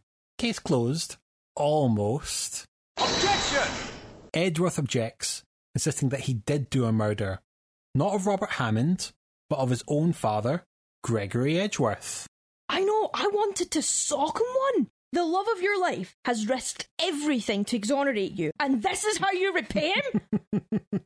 For shame. So, von Karma pushes for Edgeworth to be found guilty of this crime, right here, right now, since it's the last day before the statute of limitations end, as a way to try and claw back his record. He may have not got a conviction on one case, but he'll get it on the second. Phoenix Wright agrees, and also opts to defend Edgeworth on this trial too. We have no time to investigate, nor question people, and we need to solve it based on the information we already have. Not an easy task, but yet Phoenix Wright rises to the challenge. And we're not going to want to spoil it because we really want you to play this for yourself. Yes, so we'll go straight to the end and say that Phoenix Wright finds the real killer to whoop von Karma's other arse cheek in the one day. How does it feel knowing you get the best of von Karma? Oh, it's very satisfying. Felt amazing. Yeah, I feel very, very accomplished. Take that, you fucking cunt! Nah, nah, nah, nah, I won, I beat your record, nah, nah, nah, nah. Right, okay, I think I got that out of my system. And with the end of this case, Edgeworth's penance to his guilt has finally been lifted. The nightmare is over for him. And then the gang, Edgeworth, Phoenix, Maya, Lotta Hart, Gumshoe, and Larry Butts all go for burgers together. The day is saved. And they live happily ever after. Game over. Hold it! Oh, wait, of course, we have the fifth case as well. This is the one that was made especially for the DS release, so it wasn't part of the original game. Made evident by how this title does not fit the fucking naming convention. That just pisses me off. Other ones is like, oh, Turnabout Samurai and Turnabout Goodbye. This one is just called Rise from the Ashes. Not Turnabout Rise from the Ashes, or Rise from the Turnabout Ashes, or Rise from the Ashes Turnabout. No, just Rise from the Ashes. So, it's been a while since the Edgeworth case. Maya left in the original ending to go and train back in her village. Yeah, building up her spiritual medium skills. And Phoenix is running the law office but not taking any cases since the Edgeworth case. In Maya's absence, a girl around Maya's age shows up at the office looking for Mia Fey. Phoenix Wright explains that she's no longer with us, but the girl recognises Phoenix and asks for him to take up the case instead. Her name is Emma Skye, and she needs someone to defend her big sister. Defendant's name, Lana Skye. Murder, obviously murder. Victim's name, Bruce Goodman. Cause of death, loss of blood from stab wound. Lana was Maya's senior in law school, hence why she came looking for her. Lana is the district's chief prosecutor, and confesses that on the day in question, she had done a murder in the car park of the police headquarters. So already going into this, she's admitting that I did this. Another one where they're just admitting, yes, I did this, and Phoenix has to defend them anyway. Emma is a hobbyist forensic scientist and encourages / browbeats Phoenix into using forensic methods to investigate this case. This was done to put greater emphasis on the DS touch controls. Yeah. There's like powder for fingerprints, and there's a way to like find like blood stains that have been washed off or whatever. Yeah, with luminol. Luminol, yeah. At first I thought, a bit unnecessary, all that, and spinning around the evidence at multiple angles to get one thing. But after a while I warmed to it and I thought, yeah, this really works. This adds something to the Phoenix Wright franchise that hasn't been there before. Yeah, it allows you to go a lot more in depth with the evidence. Now this case has its own cavalcade of strange characters. We have Angel Starr and Jake Marshall, two former detectives that have turned into a dinner lady and security guard respectively. As much as there are many gimmicky characters in Phoenix Wright, they all feel like they've served a purpose. There's a reason why the gimmick's there. It all makes sense. but Jake Marshall is the first character who I felt that their gimmick didn't work. What is his gimmick? He is a cowboy from Texas, and that's his thing. Yeehaw! And it's like, why is he a cowboy? Was there any need for him to be a cowboy straight out of a spaghetti western? Because they already knew that they were going to be international with this DS game, and they wanted to appeal to the Americas. We're going to pander to the Americans by having a cowboy in our game for no reason. Wow. The chief of police, Damon Gant, Lana's work partner and becomes quite involved in this case. Officer Meekins, a bumbling policeman who gets involved heavily in the case on the second day. Yeah, Officer Meekins is very much the doofy in this game. Oh yeah, totally. Yeah, but less competent in the end. And of course, the most suspect character in this entire case, the Blue Badger. He is a truly terrifying source. What is it? He's an animatronic type cardboard cutout created by Gumshoe, who knows not what he has unleashed onto the world. Yeah, this hell demon. It's so cursed. It makes, like, all the characters from Five Nights at Freddy's seem utterly delightful. Oh yeah, he would fit so well into the Five Nights at Freddy's formula. He would kill all of them. Even though he's only like a cardboard cutout. Yeah, all of them would be dead, and the diner would only be him. It truly is William Afton. This is a difficult, long case. The forensic science really adds to the length of this one. It also adds to the story in general, but yeah. This was the only case not written by Shu Takemi, who was taking a break from the series when the DS version was being made. And I think it kind of shows. I mean, I guess there are points where it feels a bit long and I lose momentum with it in a big way. And as much as I can understand why some of the artistic choices were made, it's more the sense that, oh, this fits a purpose rather than this narratively makes sense and is kind of satisfying. Yeah, it's part of the problem that you have here, that you end up making assumptions before the game expects you to have made them. Yeah, you've got to do it in that railroaded order. That happens in some of the other cases if you have got an eagle eye. Yeah. And the third one in particular, I had an inkling for something that I couldn't prove. But with this one, you caught the contradictions, pointed them out, and the game went, no, that's not the right one. Only for that to turn out to be a contradiction later. That really fucked me off. Yeah, there's flaws in the writing of this one. And I don't want to just be mean because it's not Shu Takemi. Like, there's plenty of games that have cases not written by Shu Takemi. But this case does serve as a great example of what he avoids in making sure that information fits at the right time. And even if you as a audience member will be able to see the pitfalls coming, you can at least still see from now what the game is trying to let you know. Yeah. Still, even with all that added weight, we get through this case, find the true killer, and we truly complete Phoenix Wright Ace Attorney. How did you feel after seeing the ending? Yeah, I felt quite good. There was something really nice about Edgeworth being included in it, and it felt nice. And I felt quite good about myself. I'm glad, because this is a great game when you get to the end, you know all the mysteries, you just look back at it. There's a lot of fun to be had with it. Yes. Of all the games we've had on the podcast so far, this one is probably the smallest impact on its initial release, which is understandable as it didn't leave Japan for 4 years. It sold very small, but was given quite favourable reviews. This included a 32 out of 40 in Famitsu, one of the most high-profile review magazines in Japan. That decent critical reception is what led to the next two games being made. So far, we've had 6 mainline Phoenix Wright games, along with 3 spin-off series. One where you go back to Victorian London as Phoenix's ancestor, one where you play Miles Edgeworth and investigate crime scenes, and a crossover game with the Professor Layton series. Oh, which is like another mystery detective thing. Yeah, that's going to get on this podcast at some point. Yeah. There was another remake of Phoenix Wright Ace Attorney made, this time with the second and third games as part of the Ace Attorney Trilogy HD. This came out on all the consoles, and it's even available on the Apple and Android app stores to keep that game in your pocket feel that the DS offered. Yeah, so you don't need a Nintendo DS to play this game. You can play it on your phone, or on your PlayStation 4 or 5. We're in a bit of a strange place with the series right now, though. There are 2 mainline 3DS games, the follow-up handhelds from Nintendo, that were never given physical releases outside of Japan. They're released digitally, but since Nintendo have pulled down the 3DS Game Store for handheld, this leaves these entries unplayable. Even looking on the App Store, I can't find them, which they used to be there. I mean, unless you downloaded it already. Now, the smart money is that they're going to announce a second trilogy collection, bundling the games 4 to 6 like they did with 1 to 3. Expect that announcement soon, or was announced while I was editing this episode, because that's how soon I expect this. Wow. There's actually a Capcom conference in like 2 days' time. Right. Why this is my big prediction, is they're going to announce Ace Attorney Trilogy 2. Oh. If I got this right, the listeners are going to hear this, and if I got this wrong, you're probably hearing this in DLC. Fucking called it. The legacy of Phoenix Wright is not to be underestimated. He has become video game shorthand for anything legal in the gaming industry. You have a YouTube video about some game company suing you? Are you accusing a game or defending a game against someone's perceived slight? You put them on the witness stand from the Phoenix Wright series.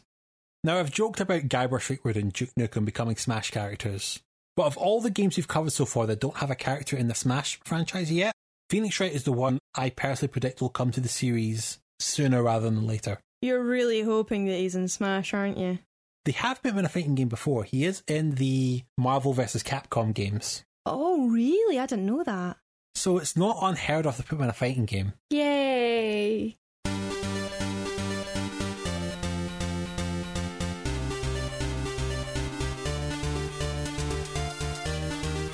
I have given this game the best defense I can, so now I throw it over to Judge Jen for her to give her final analysis.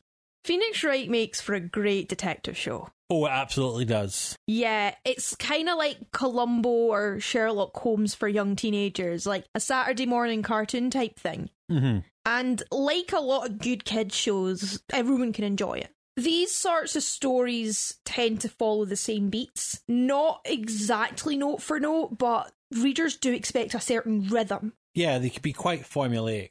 Yeah, a lot of genre fiction can be that, but that's not really a bad thing. The parameters and character archetypes, plot points and setting need to be put in place and nailed down, because it's really about solving the puzzle. So everything that you as a writer want your reader to know needs to be signposted really well. Mm-hmm. For example, when it comes to settings, mystery books generally take place in a small selection of key locations, or the same location. World building is pretty utilitarian. Even in like a sci-fi or paranormal setting, it's not complicated. Ace Attorney has a limited number of locations you can travel to. Phoenix's law office, the detention centre where you talk to your defendants, the scene of the crime, and other places of interest you get to go to.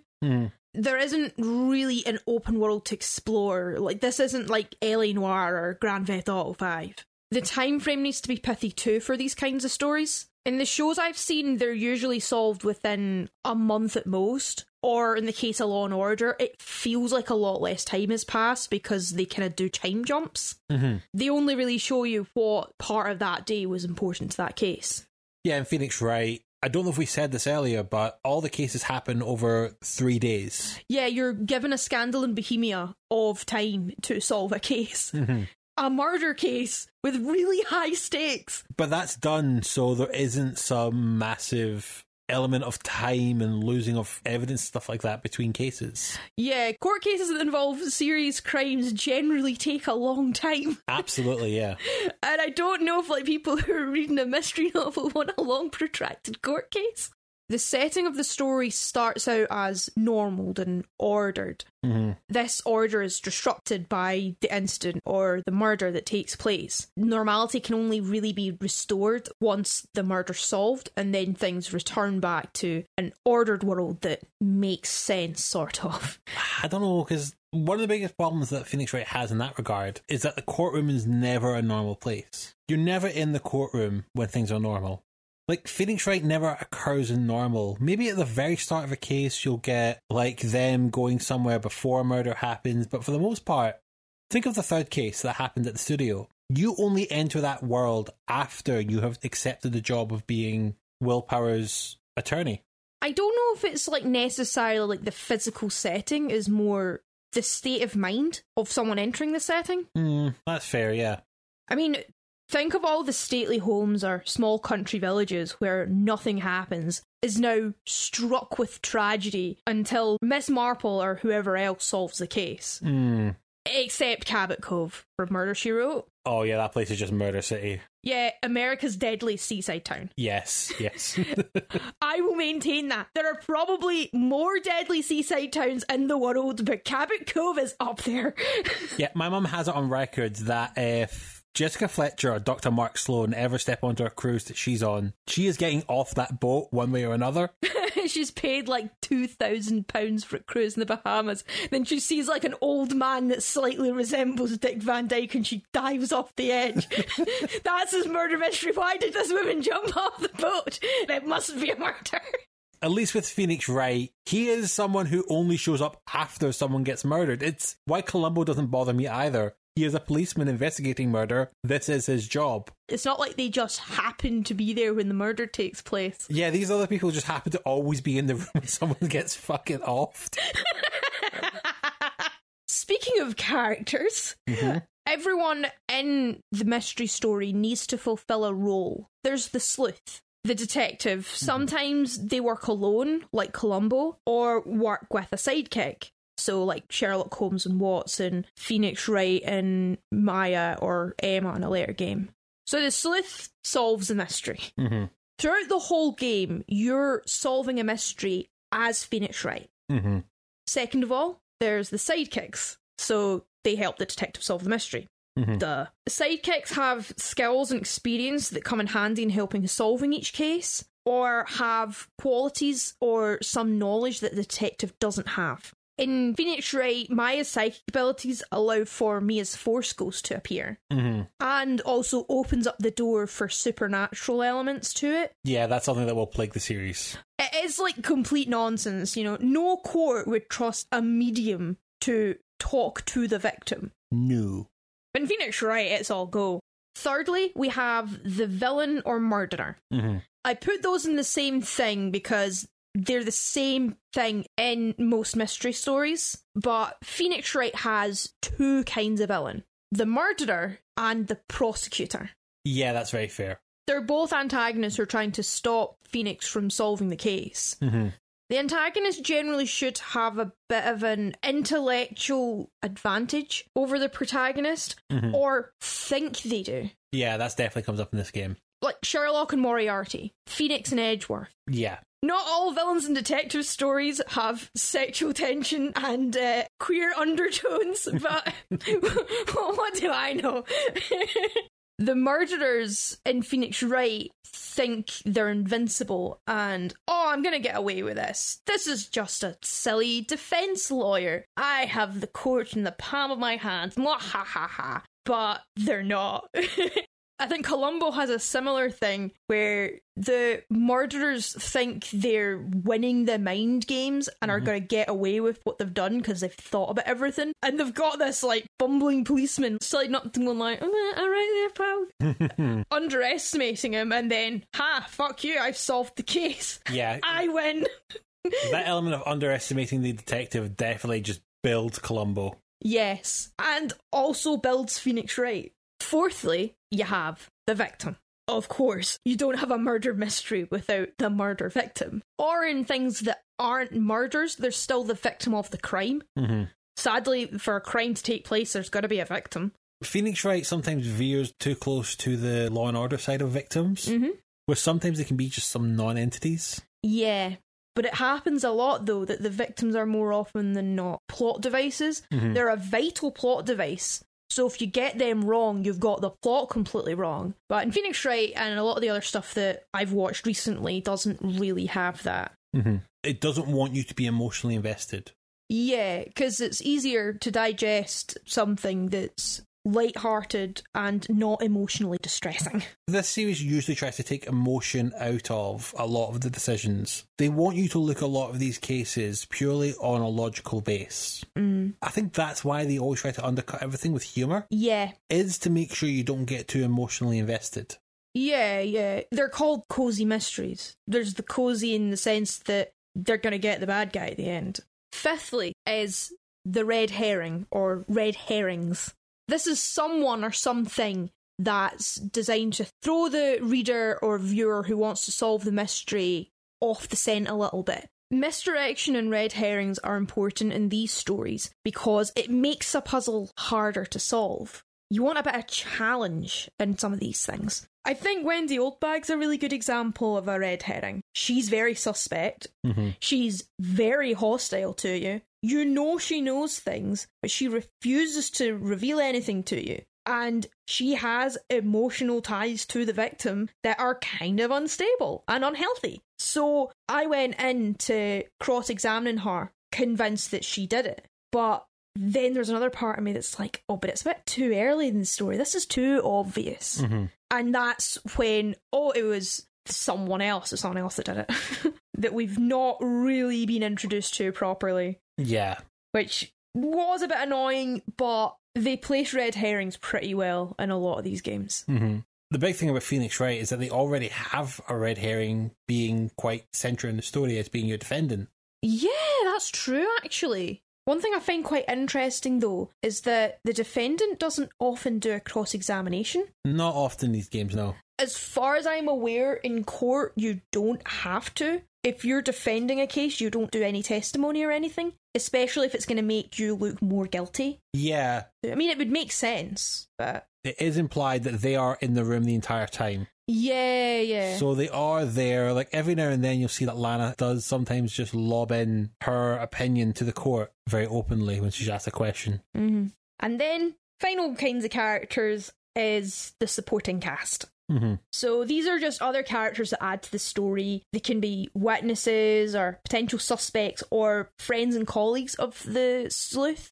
With Phoenix Wright, your regular cast of characters is like, you get Larry Butts, you've got Dick Gumshoe, you've got Mia, who turns up as a Force ghost every so often, but you also get a really varied supporting cast that are one-off for the episode.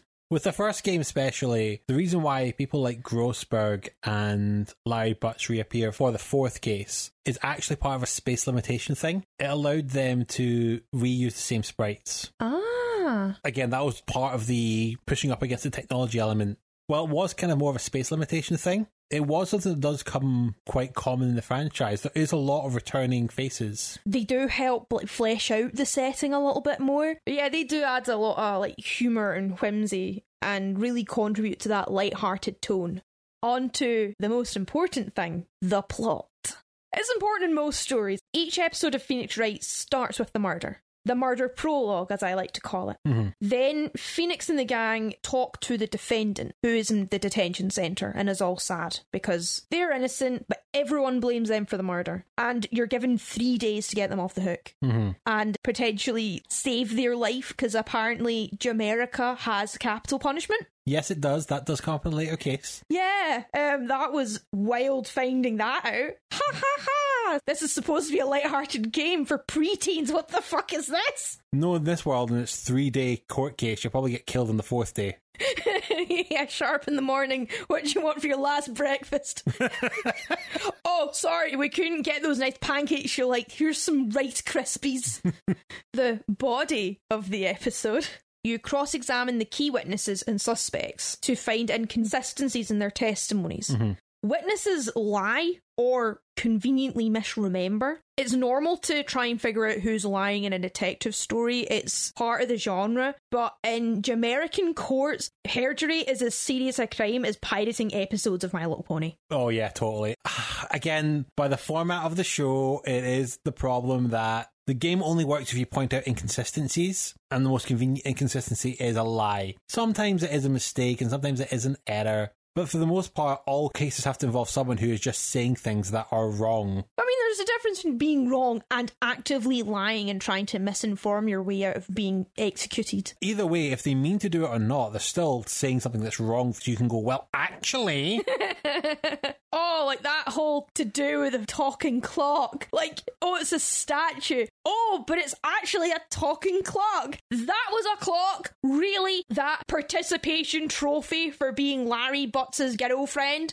That's a clock? Really? Like, people also just hide evidence and it just turns up out of nowhere. That's another thing that kind of really, really annoyed me about the game. And at first I was like, how dare the prosecution hide evidence? And then I came to realise that, oh, I'm a hypocrite. I'm also hiding evidence. Why haven't I showing these people? But it's because I don't trust the prosecutors as far as I can spit at them.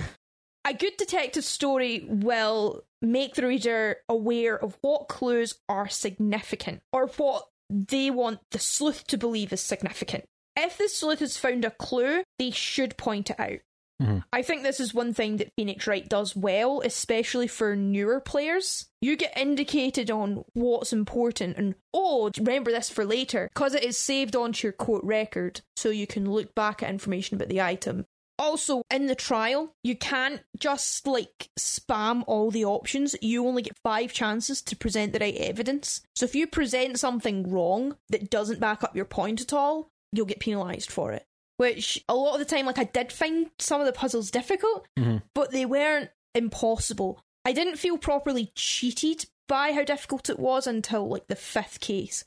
But that was because, they needed me to solve things in a specific order. So, all of that said, the end of every mystery story generally comes with a reveal and recap.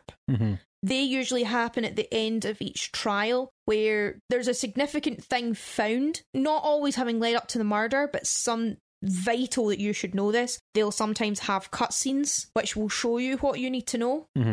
I think the appeal of murder mysteries is, well, the mystery and how satisfying it is to solve it. Yeah, that's what we're here for.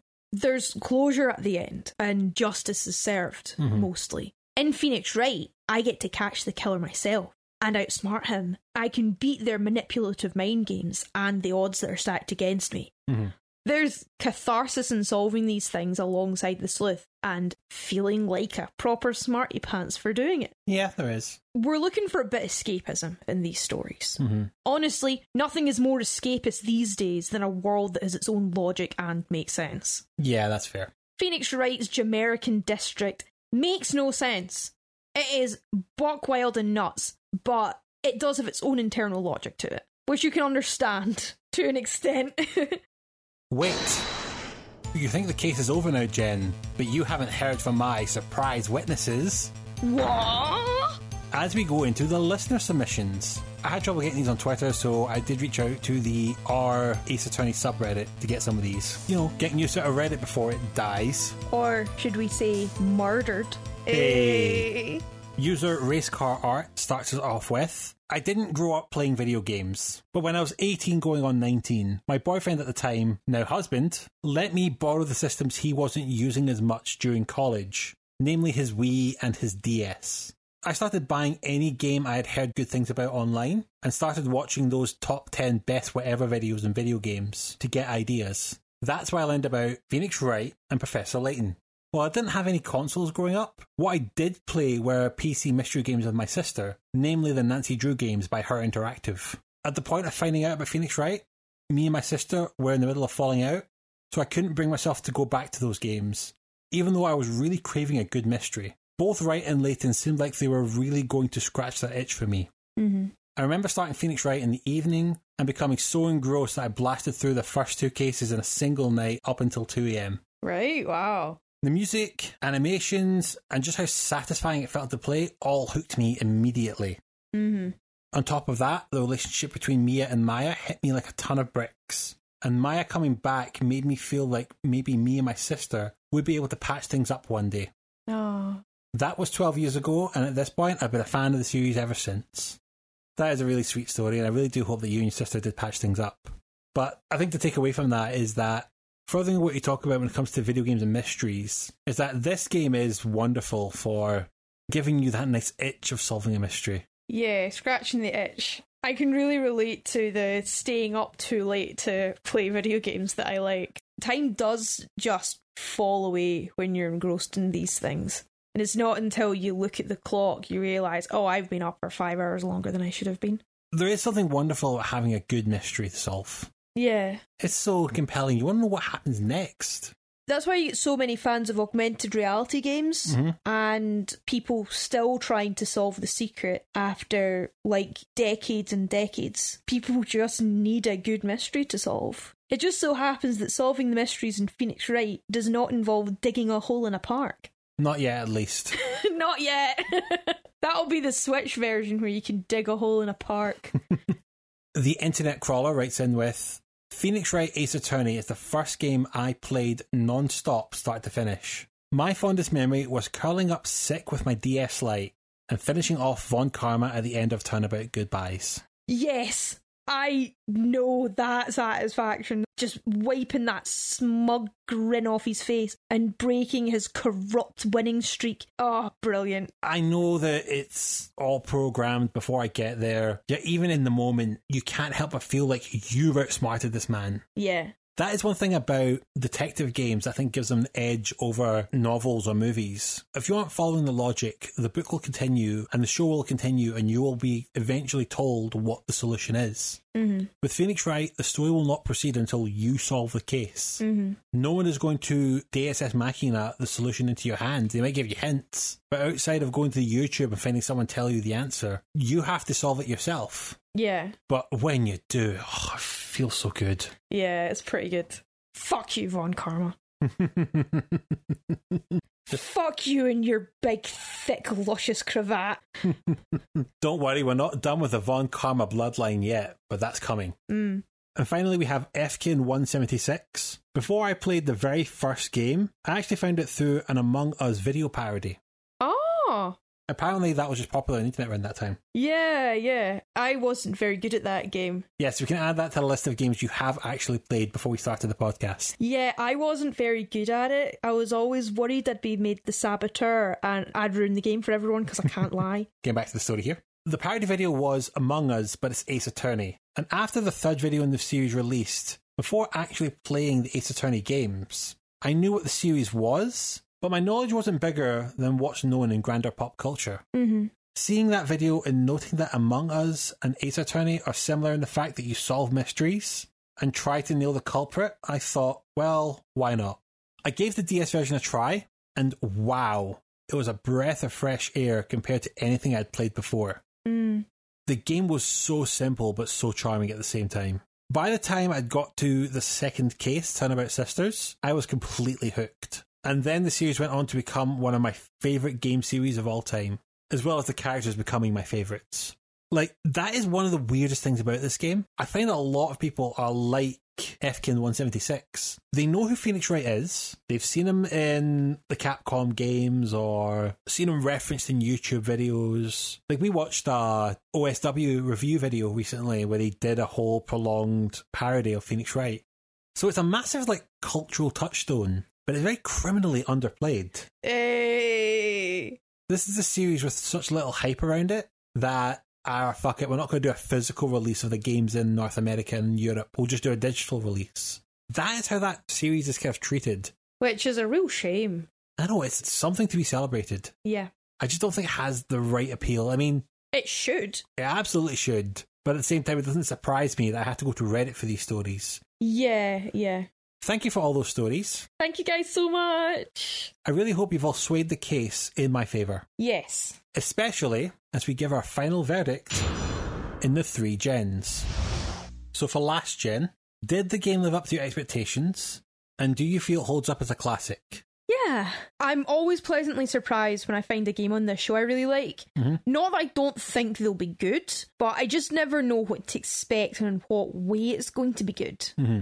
Phoenix Wright really does deserve a place as a classic video game, for all the reasons that we've talked about. It managed to bring the murder mystery genre into modern gaming in its own interesting way. Mm-hmm. Of course, there's been plenty of other games that have been murder mysteries over the decades and decades video games have existed, but none have done it quite like Phoenix Wright. No, games are now imitating Phoenix Wright's system, let's put it that way. Yeah, because it's a good system. Mm-hmm. The visual novel is a really good go-between for mystery and gaming, because people who are fans of mystery, a lot of them will have like read books or short stories or TV shows or movies. This is like a kind of nice bridge because you're still reading. Mm-hmm. Playing visual novel games, I think, is basically reading. Mm-hmm. And there's so much of it that's reading text. But yeah, Phoenix Wright is a unique entry into gaming canon, and I think the world's better for it. Mm-hmm. For current gen, what are your highlights of the game? And is there anything in the game that didn't work for you? The puzzle pieces and the game's story fit together really quite satisfyingly. Mm-hmm. It's just Chef's kiss. I don't know how else to say it. I feel like a brain box when I'm able to figure it out for myself, and that I'm like, yes, I'm a very smart person. I like the camaraderie the core cast have. It's such a wee nice, sweet dynamic. Mm-hmm. Hoping against hope that Edgeworth and Phoenix get married in the next game. They've got great chemistry. They'd be amazing together. I'm deadly serious. Capcom, please, make the internet's dreams come true. Make Wrightworth happen, Capcom. Make my dreams come true. Don't scoff! Edgeworth, kiss him in his stupid face! There's something uniquely sexless about the whole Phoenix Wright series. Yeah? I mean, spoiler warning, Phoenix Wright will have a kid even though I'm not sure he's ever had sex. He probably reproduces asexually. Yeah. The little bean grows in his arm and it pops off. It's got a great sense of humour. It's very funny and silly. Mm-hmm. Even the points where you're like, oh, come on, are more funny than game-breaking, for lack of a better term. Yeah. That blue badger fucker in the 5th episode will haunt my nightmares. Mm-hmm. It is my sleep paralysis demon. The song will echo in my mind palace as that cardboard cutout animatronic thing stands at the foot of our bed, mocking me with its dead, pale eyes. Just imagine the crossover between the Blue Badger and Five Nights at Freddy's. Yeah, the Blue Badger looks like something from Parappa the Rapper, but more sinister. There are some things in the Phoenix Wright games that happen that are a bit immersion breaking that you think, that would never happen, but it adds to the humour. It's not game breaking, it's more stupid and funny. Mm-hmm. Adding to like the melodramatic tone of it all. I mentioned the Turnabout musical earlier. My friend was working on that and I finally got to watch it and it's so sweet. It is a very faithful adaptation to the game, which is why you didn't want me to watch it. Yeah, I was going to spoil too much. It really captures how extra Ace Attorney is. The courtroom suddenly bursting into song is really not all that far from reality in that game. You could see it happening. I really like it. I recommend that you check it out. It's called Turnabout, an Ace Attorney musical, and it's free on YouTube. Mm-hmm. It's adorable. Go watch it. And finally, for next gen, would you recommend this game to a newcomer? And are you interested in trying other games in the franchise? Yes. Yeah, absolutely. I was messaging one of my friends who is a very casual gamer. She literally bought a Switch just to play with me on Animal Crossing. And I was talking to her about it and she said that sounded a lot like her thing. She likes Edgar Allan Poe and other kinds of detective books. So would have been right up her street. So I recommended that to her. There's already a Switch adaptation out. Yeah, you can get it as part of Ace Attorney Trilogy. I just played it on the DS and it was still very, very accessible. The puzzle and mystery solving is quite intellectually stimulating. It's not like War and Peace or anything, but it does get your brain going. It's also just such a fun game with like cute characters and funny hijinks. I love it. I'm interested to see other games to see how the characters grow and change, but I'm particularly interested in playing the Phoenix Wright game that takes place in Sherlock Holmes times. Add it to the long list of video games that I'm still to play that I've said I'd be interested in trying. What I'd like to do from here is see how you handle games that build off this formula. Yeah. We probably will get one of the Danganronpa games on this podcast. Oh, yeah, the thing with the half and half bear. Yes. Oh, Matt, that sounds like a wild game from what I've heard. Stay tuned for that one. Spoilers from the episode comes, but essentially just Phoenix Wright on pixie sticks. And actually suffers worse from tone whiplash. Oh, yeah, yeah. You'd probably get less whiplash in an S&M club as far as I've heard. God. I'd also love to read more visual novels. I really do quite like them, and I want to get better at reading for pleasure. Surprisingly enough, reading for a degree can end up really burning you out on just reading for pleasure. I graduated 2 years ago and I'm still trying to get that muscle back. Oh, we're definitely going to have to do more visual novel games. Yeah. I'm not sure when, but we'll have to take an aside and go through one of the Zero Escape games. Mm-hmm. Probably Virtue's Last Reward, maybe 999. I don't know what we'll do, but it'll give you a great idea as to what else can be done with the visual novel format. Mm. Oh, and we have to do a dating sim at some point. We do. We absolutely do. Probably have to get our pigeon fucking on with Hatoful Boyfriend. Oh, what about Dream Daddy? I've heard so many good things about that. I've not played that one yet. I will have to come back on that decision. Onward we go to the age of our next episode. It's been 4 games in a row now where we've covered genres we've done before, if you count Phoenix Wright as being an adventure game. So it's about time we find a new one to play. Though we did brush up against this genre in the Final Fantasy VII episode. Mm-hmm. There we came across our first brief glimpse of the real-time strategy game genre. Mm-hmm. Well, now we're going in for a deeper look, using one of the biggest names of the genre back in the 90s, as we enter the Age of Empires 2. Yay! We would love to feature more people's thoughts and experiences of this franchise. Please send your stories to starterquest@gmail.com or send your tweets to @starterquest while you still can, and we'll find a few stories that we can read out on our next episode. For now, though, thank you very much for listening while I rant about one of my favourite game series of Phoenix Wright. Oh, thank you for introducing it to me. Now is the time for you to leave your verdict on your podcast platform of choice and hopefully rate as well so we get noticed by other people who are on the same journey to hear people gush about amazing video games that you've probably never played. As always, you can find me on Twitter @StarterQuest, or you can see me posting around Reddit @u/StarterQuest. I'm accessible through both. We are starting to get our Facebook off the ground. If you want to come join us, we're on Facebook as StarterQuest, and I promise I'll start using it more. You can find out about me as a writer and see a portfolio of things that I've published at jenhugheswriter.com. I've been published in a few different magazines and stuff over the years, and I put my readings up sometimes on my YouTube channel, Jen Hughes Writing. And you can find me on social media. My Facebook and Instagram are both Jen Hughes Writing. I'd like to thank the Consoles for this episode's theme song, their 2020 cover of Court Begins, available over on their YouTube page. I've started going through all our episodes and adding a link to our themes in the description, which will take you to the song on YouTube or OC Remix, depending on where I plug it. So if you want to hear more of them, just check out the description of this episode, or you can type The Consoles, that's CONSOULS, on your music platform of choice to hear their amazing jazz remixes. They are very good. Yeah, in picking this song, I've ended up falling through a kick of jazz remixing video games. Mm-hmm. Brought me back to Insane in the Rain and their great music. Yeah, really good covers over there. But for these guys, they're the Consoles. Do check them out. Until next time, when we'll be learning about the broken power of priests, there'll be a goodbye from me, Alessandro. And a goodbye from me, Jen. Quest completed!